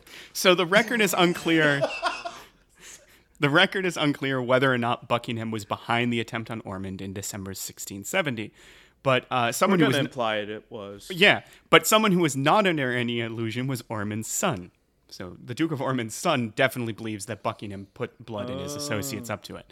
A few weeks after the attempt, Ormond's son, in front of the king, confronted Buckingham at court. He said, quote, "My lord, I know well that you are at the bottom of this late attempt of bloods upon my father. Therefore I give you fair warning that if my father comes to a violent end by sword or pistol, or if he dies by the hand of a ruffian, or by the more secret way of poison, I shall not be at a loss to know who the first author of it. I shall consider you the assassin. I shall treat you as such, and whenever I meet you, I shall pistol you, though you stand behind the king's chair." End quote. Basically, he He's goes, basically saying, I'll kill the fucking king Yes. to kill you. yes, Yeah. I don't Oh, care. shit. You can't hide behind the king. Duel I style. know it's you. You're the one who did this. Now, unfortunately, neither Buckingham nor Charles' reaction to this outburst are they have recorded. duels then? They did. They did. They did have duels, and there is no duel ever recorded between Ormond's son and Buckingham. And apparently, Buckingham was the kind of guy who went in for duels. So, like, it's possible. Like, you want to fuck with me? yeah, Like, he was, he was ready to, like, show up. Yeah. So now, part 3, the most audacious of crimes. With the execution of King Charles I in 1649 and the declaration of a Commonwealth, the Parliament viewed the crown jewels as an irrelevant but potentially dangerous reminder of the past. Thus Parliament ordered, quote, "that they melt down the gold and silver of them," the jewels, "and to sell the jewels for the best advantage of the Commonwealth," end quote. The gold and silver were turned into coins, and the jewels were auctioned off to the highest bidders. The money raised was used for the maintenance of the Commonwealth Navy. So the crown jewels at that time in 1649 consisted of the St. Edward's crown, renamed Alfred the Great's crown, and according to Hutchinson, with not even a nod towards historical veracity, they were melted down. So St. Edward was St. Edward the Confessor, who's the patron saint of English kings. But he is a Catholic saint, so when the Protestant Reformation occurred, they renamed that crown Alfred the Great's crown. Yeah. The crown of St. Edward's wife, Queen Edith, was also melted down. The Tudor state crown, which had been created by Henry VII, it contained 28 diamonds, 19 sapphires, 37 rubies, 168 pearls. Its destruction raised £1,100, or £128,000 at today's prices. A gilt Anglo-Saxon comb, that was melted down. A vessel for holy oil from 1399, which escaped. Damn. And a silver spoon from the 1200s, which also escaped. When Charles II came to the throne in 1660, he needed new royal regalia. His government spent £31,978 for new royal accoutrements. Jesus. It's fucking. Such a rich person. Yeah, I know. It's, We threw out everything else that we have. We'll just buy new ones. And it'll be fine. this, right? this over focus on like pomp and circumstance. It's just Yeah. ridiculous. So of that, £12,000 were for coronation regalia. Charles' new crown jewels consisted of 2 new, quote, imperial crowns. So the first was a new St. Edward's crown that was to be used in the coronation. The second was, quote, to be worn after his coronation before his majesty's return to Westminster Hall, end quote.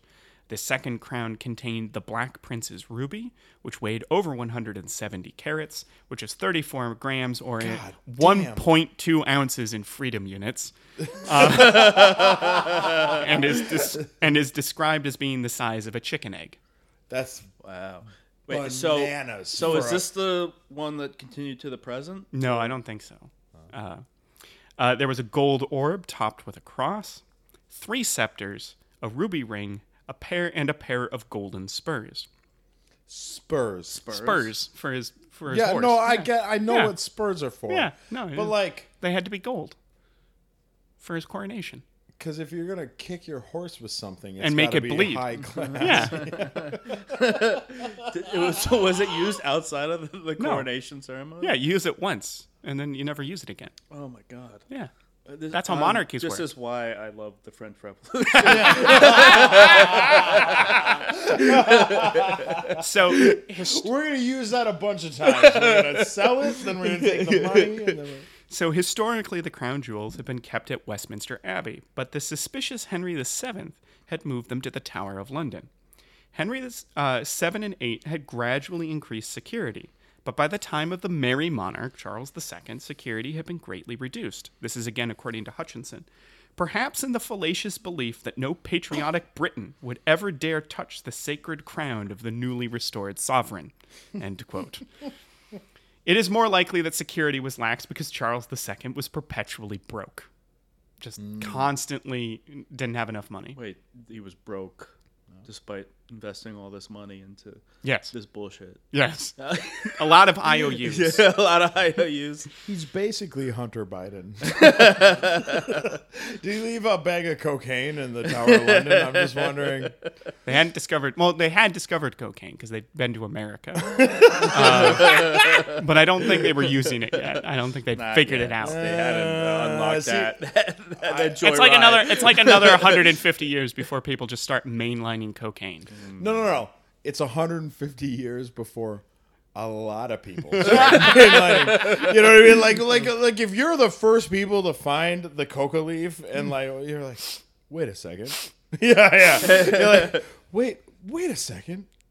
We can just have this. We can just have it forever. And then eventually it gets to the plebs, and then it's a whole problem. That whole discovery process must have been one hell of a ride.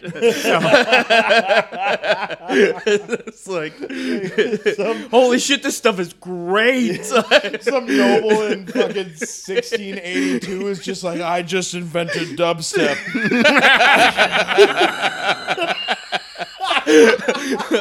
I just want to party right now. Blue, So in 1664, the crown jewels were moved from the White Tower, which is the keep of the Tower of London. And that is from 1066. William the Conqueror built that. What are you Until they brought the White Tower to the New America, the New World, or whatever, for the cocaine.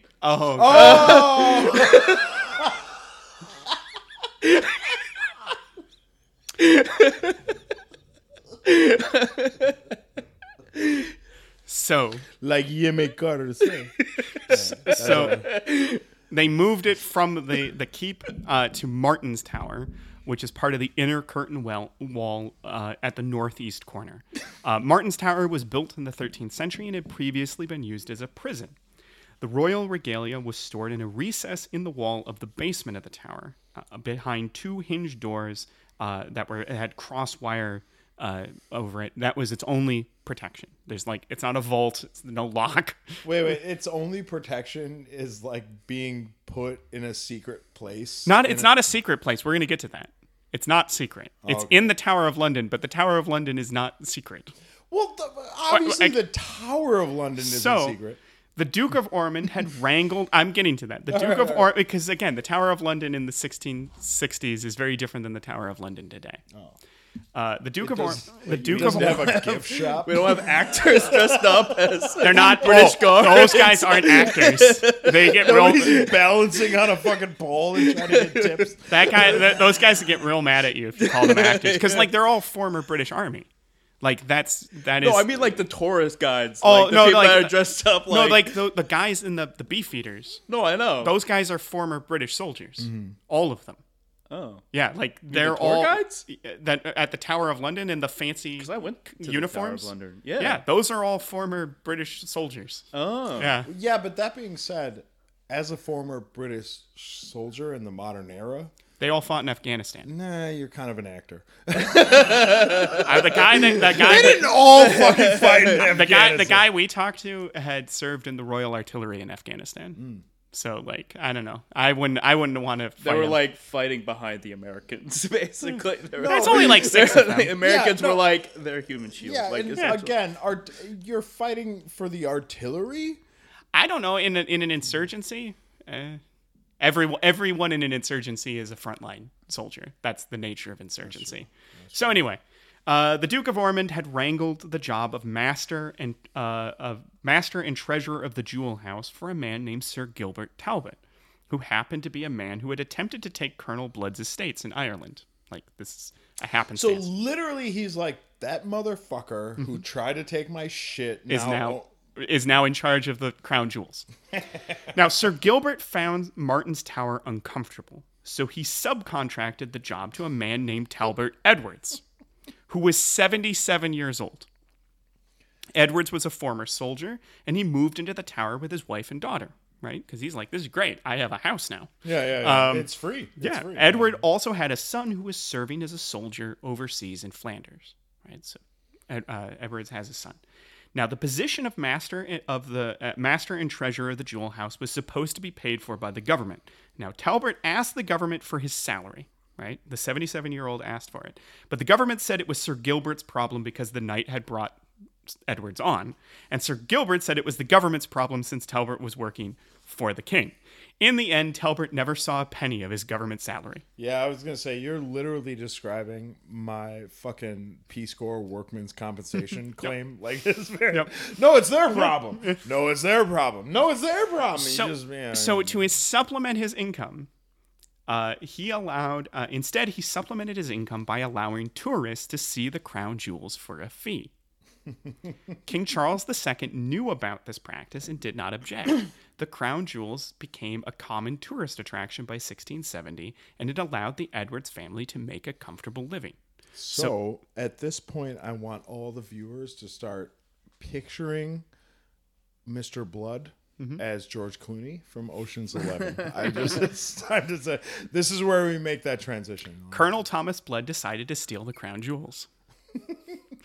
This system offered Blood, again, according to Hutchinson, quote, a golden chance to make money and to cock an impudent snook at the government and the establishment, end quote. Hutchinson's British, by the way. Blood gathered a crew, son of a bitch, I mean. This is an Ocean's 11 scheme. Son of a bitch, I mean. These included his son. It also included an Irish actress, Jenny Blaine, to play his wife. His actual wife was actually quite ill at this point. And most of the Duke of Ormond assassination squad, so most of the guys who helped him try to kill the Duke of Ormond, they come on as to help steal the crown jewels. And then there's some new men. All of the new men were fifth monarchists and former soldiers. Every single one of the new guys is a religious fanatic and former soldier. So, I'm sorry, you may have said this, but why? What did they want? Was it financial, or was it just like to humiliate the monarchy? Both. Yeah. We could do both at the same time. Okay. Right. So the plan was relatively simple. Blood disguised himself as a pastor, while Miss Blaine would play his wife. He and his crew visited the Tower of London to observe the layout of the castle and the location of the jewels. You could just walk in. While they were visiting the jewel room, Miss Blaine suffered a bout of, quote, illness. And Blood asked Mr. Edwards to fetch some spirits to revive her.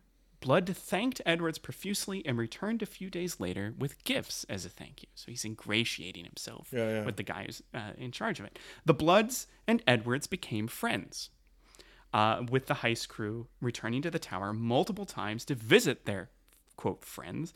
Finally, Blood insinuated that Talbot's daughter ought to marry his son. The Edwards agreed, and Blood said he would bring his son around on the following Tuesday. On that last day at the Martin Tower, Blood noticed 2 pistols on the wall and told Talbot he was taken with them. Thought they were really nice. He offered to buy the 2 pistols, which again, Talbot doesn't have an actual income, so he agrees. Right. There were now no weapons in the tower that contained the crown jewels. None. There are no weapons in that tower. You can see from a criminal perspective where he's like, because they're casing. Yeah. Every time they show up, they've got their kids. They're casing the place, right? They're seeing what are your threats, what are your opportunities, what's like a dumb thing they're doing, what's a smart thing they're doing. They're casing, right? And he sees those 2 pistols. He's like, I want to buy those pistols. Right? Can I get them from you? Like a week before we got to do a real important thing. Like that's a good He's a good criminal. Give it up for Blood. On Tuesday, May 9th, 1671. Blood's 11? Or is this like... Blood's 11. At 7 in the morning, Blood and his crew arrived at the Tower of London. All of the crew carried sword canes and pistols. Furthermore, they had horses waiting outside along the river for their escape. Now, Blood told Edwards that his son was a few minutes late, and while they were waiting, they should take some time to show his friends the crown. Some of his friends who hadn't seen it. Let's go visit the crown jewels. Show it pretty. off. Once in the room with the jewels, the crew slammed the door shut and threw a cloak over Edward's head and gagged him. They bent the wires and grabbed the crowns. I'm sorry. I just picture them throwing like a towel on his head and him being like, "Where am I? What happened?" That just happened from that point. That's what I do to my toddler. I'll like throw a fucking blanket on his head and he'll giggle. And Totally be like, "Where am disoriented. I?" Yeah. You're going to love the next couple of sentences. While they were stealing the jewels, Blood threatened to kill Edwards if he made noise. But being an old soldier, he shouted for his family. Blood and his crew began beating him about the head and put a dagger to his throat. All right, I don't love that. Yeah, like how he's dare 77 years old. Yeah, I don't like It's that elder at all. abuse. Why did you say that? I would love that. It was sarcasm. Actually. So when Talbot kept screaming, they stabbed him in the stomach and thought him dead. The thieves smashed the imperial state crown flat so they'd be able to, 1, fit it into their bag they brought with them, and 2, pry loose the gemstones. Thomas Blood Sr. hid the gold orb in his trousers, while Thomas Blood Jr. Well, at least it would fit in. He hit an orb. Whoa, dude, you really that I could definitely got hide big. this under something. that bulge in your I pants was that you born just with 3 testicles. One's made of gold. It's heavier than the other. So Thomas Blood Jr. was going to put the scepters into his sack, but the scepters were too long and had to be filed down in order to fit. So they have to like cut them in half. So all the while, Talbot bled onto the floor and pretended to be dead. May 9th, 1671 was the worst possible day for the robbery, as it was the day that Talbot Edward's son came home from 10 years of overseas military service. Wow. His arrival cut short the heist, and they had to leave behind the gemstones that had been dislodged from the crown, and to leave behind the scepters that were being filed apart. As they fled, cries went up of, quote, "Treason! Murder! The crown is stolen!" End quote. The guards of the Tower of London began to respond. As Blood and his crew made it to the gate... Well, at least it was quick. Yeah. At least they weren't sleeping. Yeah. Like the whole time. As Blood and his crew made it to the gate, a guard ordered them to halt. When they failed to do so, the guard fired his musket, but he missed. So Blood Sr. fired back. He also missed. Before anyone could reload, they ran out of the castle and to their horses. Blood and his companions added to the confusion by shouting, quote, "Stop the rogues," end quote, as they ran. The combination of these shouts and the fact that Blood was still wearing clerical garb caused many bystanders to think that the Blood party was innocent. Right? So they're like running out being like, "Someone is attacking the Tower of London and stealing the jewels. It's definitely not us. Never mind the bulge in my pants." And Look out for Catholics. That's like a Monty Python like bit. Like There's Catholics trying to rob you right now. Watch out for the Catholics. watch out for their popery, all right?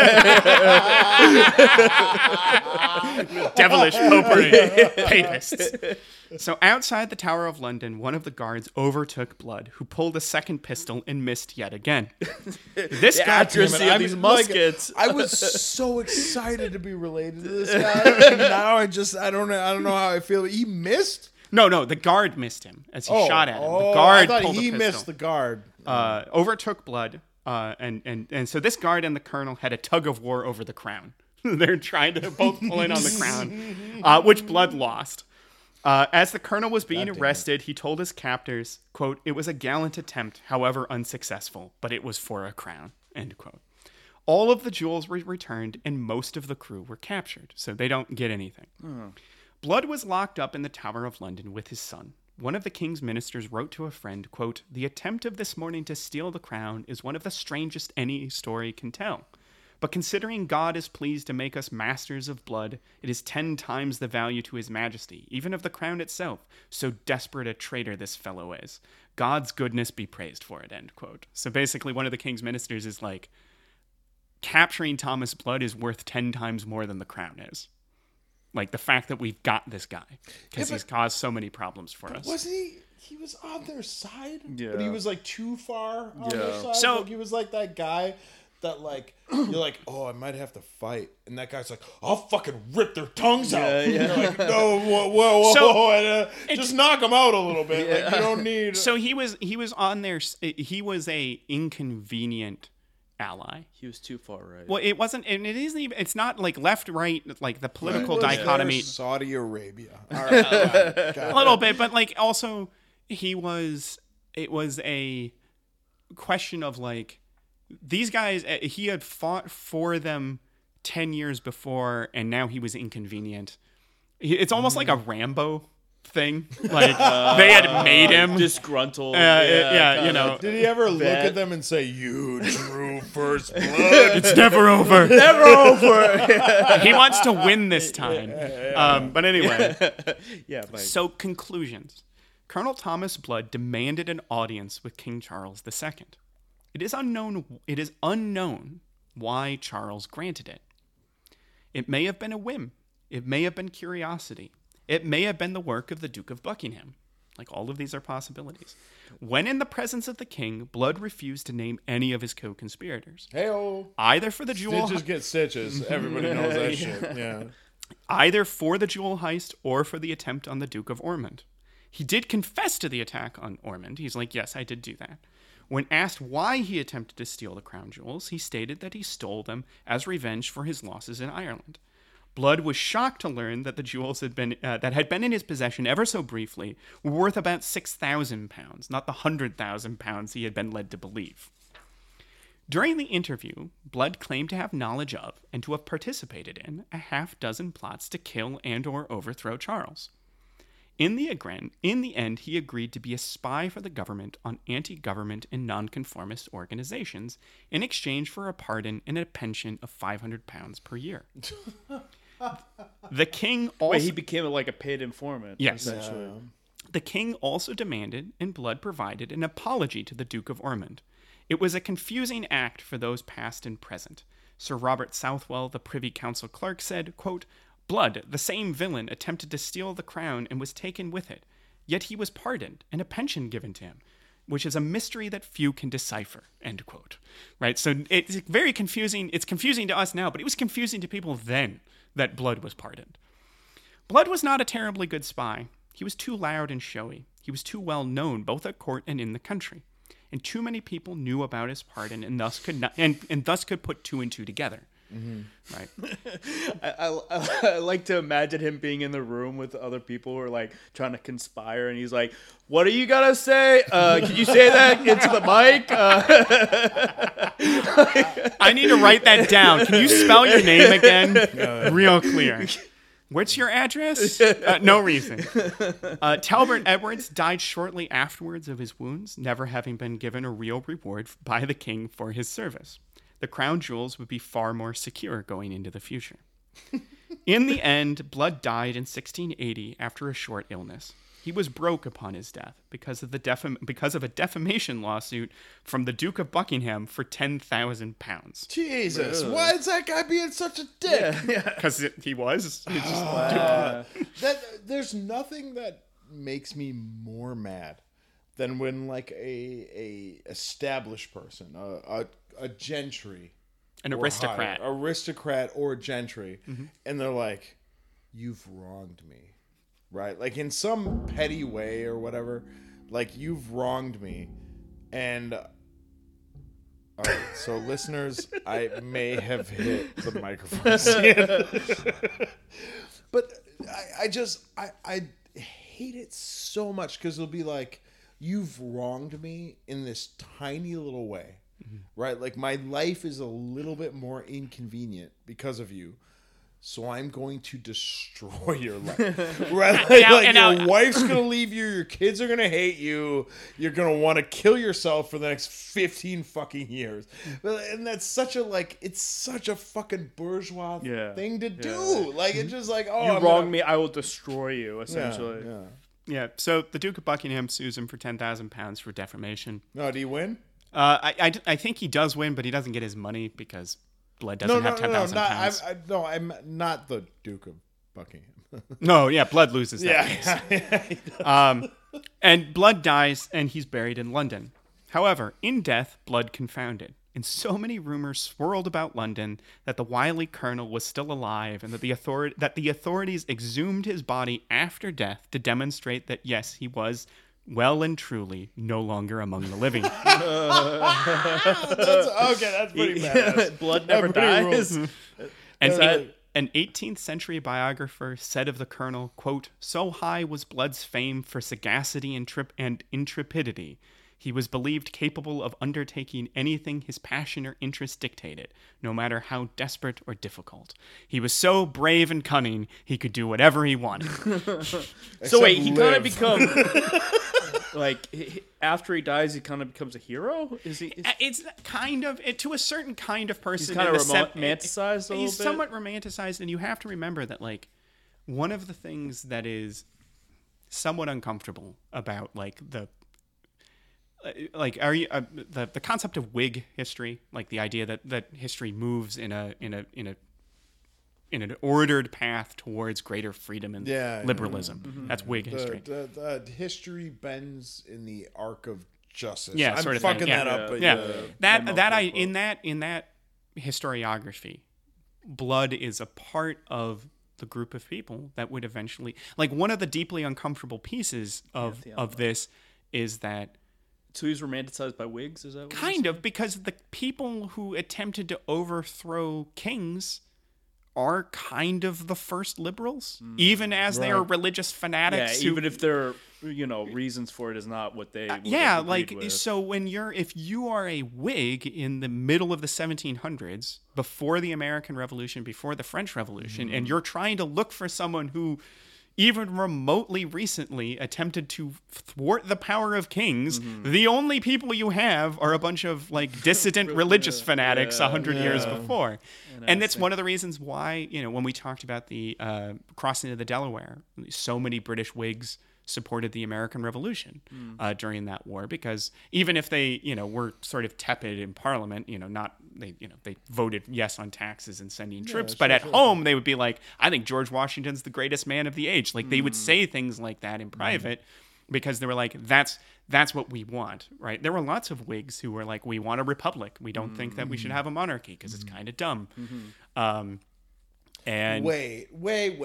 But when has a monarch ever steered a country wrong? When has so many times. Just all of the times. 75% of the time. Because even the ones who steer it right, again, their wife dies. Catherine the Great. But even when you get to people like that, because we've had this conversation about Ivan the Terrible, that his name is somewhat mistranslated, but he was a good ruler until something happened, and then he became a bad ruler after it. It happened. But even if we ignore that one, Edward I, Longshanks, right, from Braveheart, he's the most accurate depiction. No, but we love here at Laughing Historically. We love Braveheart. We think Braveheart is so good. 2/3 of us love Braveheart. The third that counts doesn't. But Edward I was considered a good. The third that counts. That's Dr. History Scholar. If you're wondering who the third is, that counts. It's him. All right. Moral protector of the podcast. But Edward I was considered a good and just ruler for the first 10, 15, 20 years of his reign. And then his wife dies. And that, he becomes a lot more withdrawn. He becomes a lot more arbitrary. He becomes a lot more vindictive. It's almost as though, so when I say that, one of the things that is interesting about, democracies when they put in term limits for executives, like your chief executive, is you're preventing the chief executive from being in power so long that a personal tragedy snaps him and he becomes a tyrant. Like it's almost, and I think it was an accident. No, it's interesting. They want to capture the sweet spot. Of yeah, their like life. 8 years. When they're at their 8 years is about as long as you can be trusted with chief executive authority before you're going to start over the most powerful nation on the planet. You could be chief executive of like Podunk Nowhere, and after 8 years, you're gonna start being a real dick about it. Like, so who will build my fuck wing? and like, and you know, the example, and to use more modern examples, you remember one of our poli-sci professors would refer to Vladimir Putin as and this was back in like 2009, 2010. Yeah, it was Mastorovich. He'd refer to Vladimir Putin as the Russian de Gaulle. Russia's Charles de Gaulle. Now, I think in 2010 that might have been an accurate description.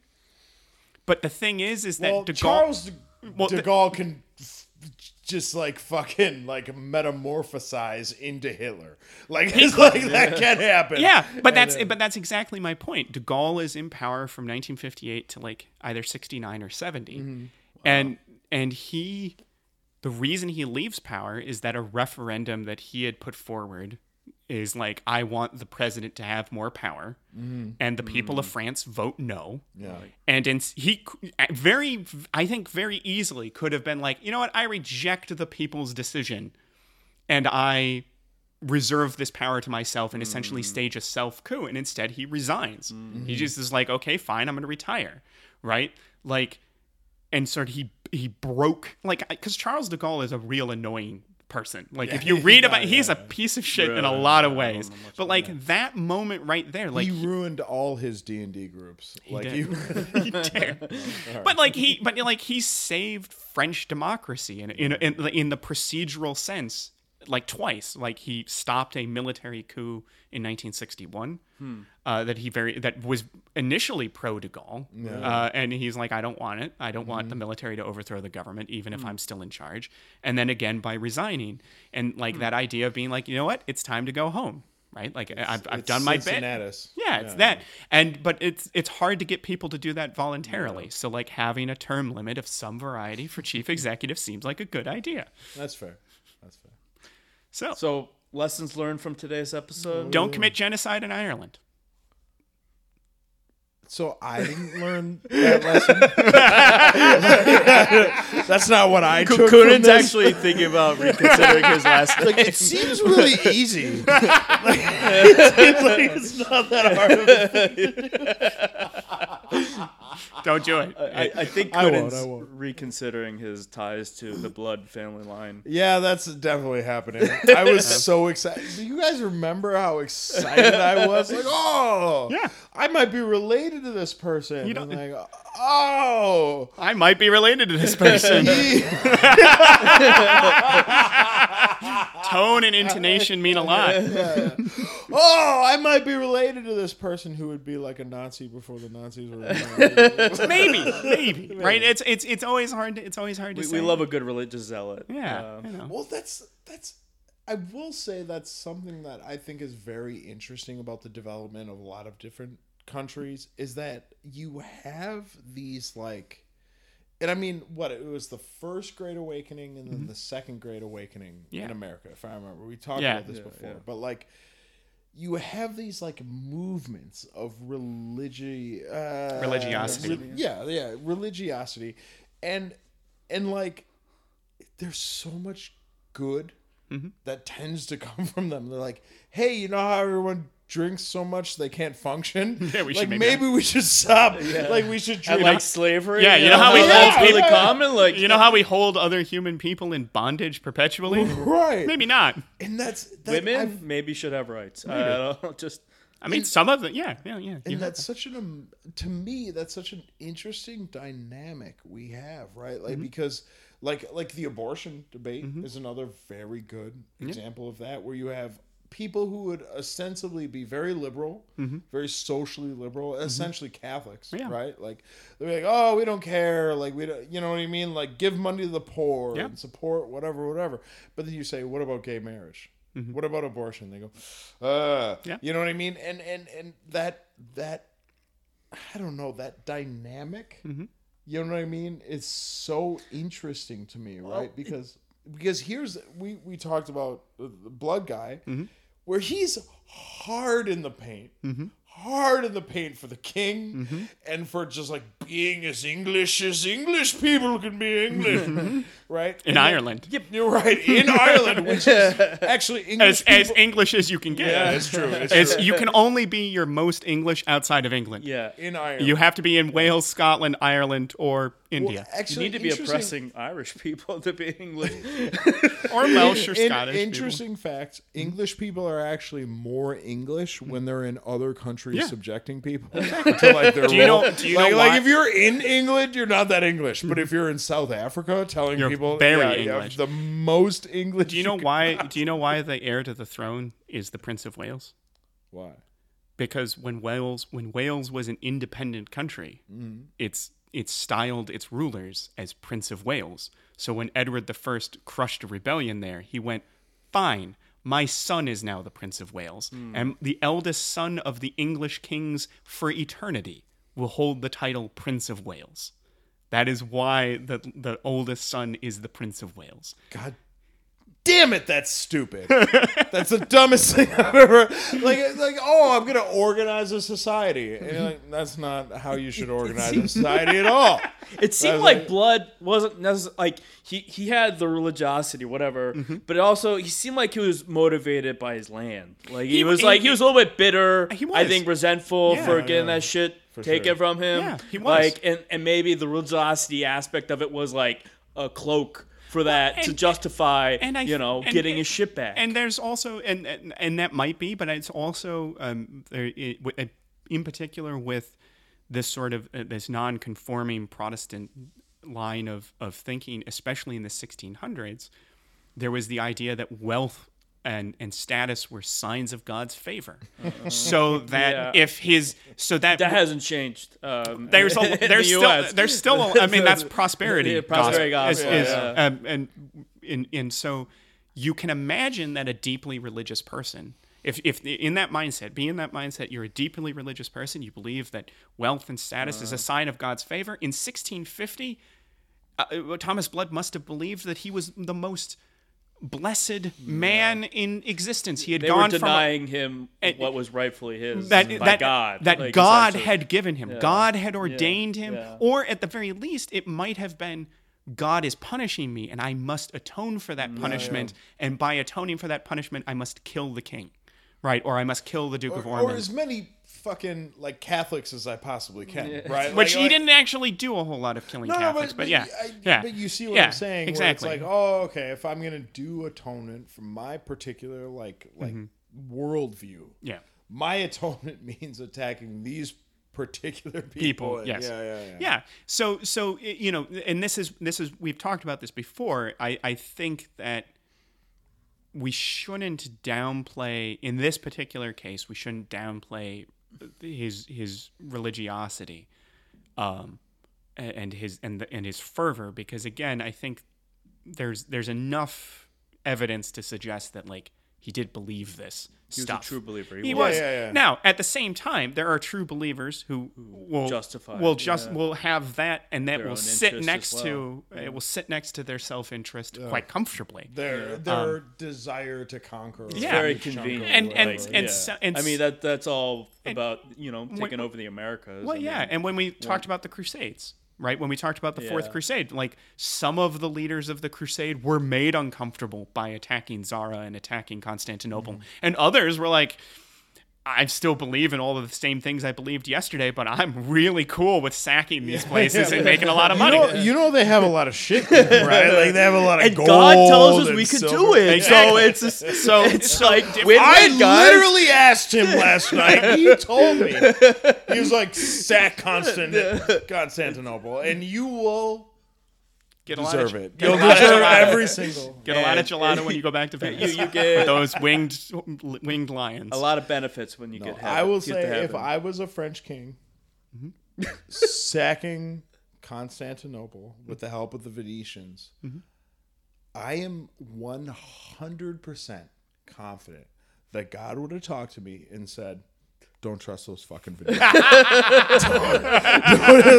No. That's no, why- they pretend like they care. But you gotta, you know what? Go back and sack them. That's why. They'll sell you down to the Mediterranean. That's why. That's why. There's a king of France there's a king of France who's a saint, Saint Louis. That's why there's places named for him. Really? Yeah. And he went on a couple of crusades, and he didn't go with Venetians. So Yeah, and he won. no, he died. We are. All right, This is an anti-Venetian podcast. I think the Venetians had our number the whole time. Like the Crusades were called, and the Venetians were like, "We're gonna make a lot of fucking money off this, and we don't actually care." about anyone." I think that's more true than I think you know, because and it wasn't just all of the Italian city-states like Genoa gotten a lot of this as well, which is that they would provide ships and sailors to crusaders, and when the crusaders would take places, like a full quarter of cities would be handed over to either Genoa or Venice to be like, this is your part of the city now. for taking us here. Yes. because that's hard to do. and 'Cause it's it's like- fucking 1,000 miles away, and so they would get a quarter of the city, and it's like you get all the tax revenue from that part of the city. You know, you get to run. Your law is the law that is there. Like Genoa and Venice did make a lot. They were very excited Venice when was the like, the Crusaders. We get to make the law wherever we want. If they take the city, we make the law. So We do it. like Italians are essentially the middleman between the I mean, rest of that's- Europe and Italians are basically Jerusalem. the landlords of the world. They've dictated who gets to live where and when, and they will get real pissed at you if you talk back. I don't think that's true. I think the English have been far more landlordy. I mean, up until the 18th century, maybe. That's fair. That's fair. The Italians invented landlordism, and the British was like, "I think we could do this better. We can do that." That was a terrible fucking English accent. I don't know. And, yeah, they had better Why, ships. yes, quite. You know, we could be landlords everywhere. You know, not just in the Mediterranean, my dear man. That's, you know, that's a good one. India, South Africa. You know, anywhere, Canada, even. You know, The trick to being a landlord.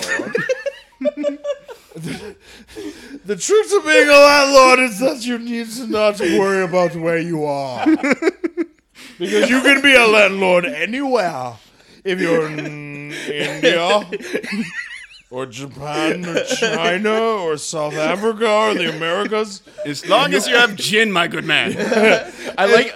As long as you have a British accent, you are technically a landlord. That's your drunk Churchill is my favorite accent. all right. I will do more drunk Churchills. We'll fucking defend on the beaches. We'll defend on the hedgerows. We'll defend everywhere. Because I'm Winston Churchill. And I've been dictating my drunken speeches to a typist for the last 12 hours. And I need more Scotch. gin. Scotch, Scotch. Scotch and soda. That was his go-to. Oh, Appa- I picked gin. Yeah. I actually just wrote a joke today. About God. Good. Can't wait to hear this. That's our excited. show, everybody.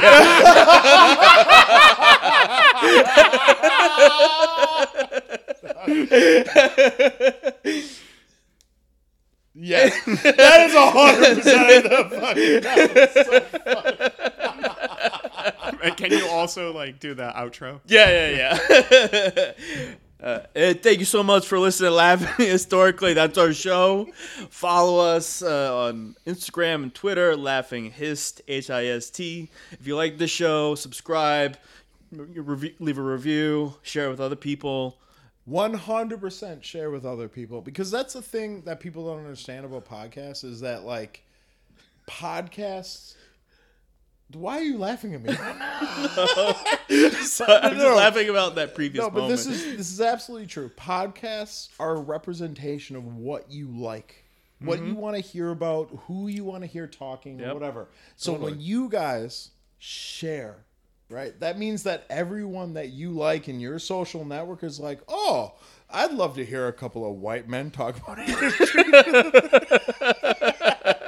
But I'm not even kidding. So like and share. We'd love to grow as much as we possibly can. Adam Lax. Yep, and we love doing this show. I'm your host, Adam Lax. I'm your producer, Adam Coonan.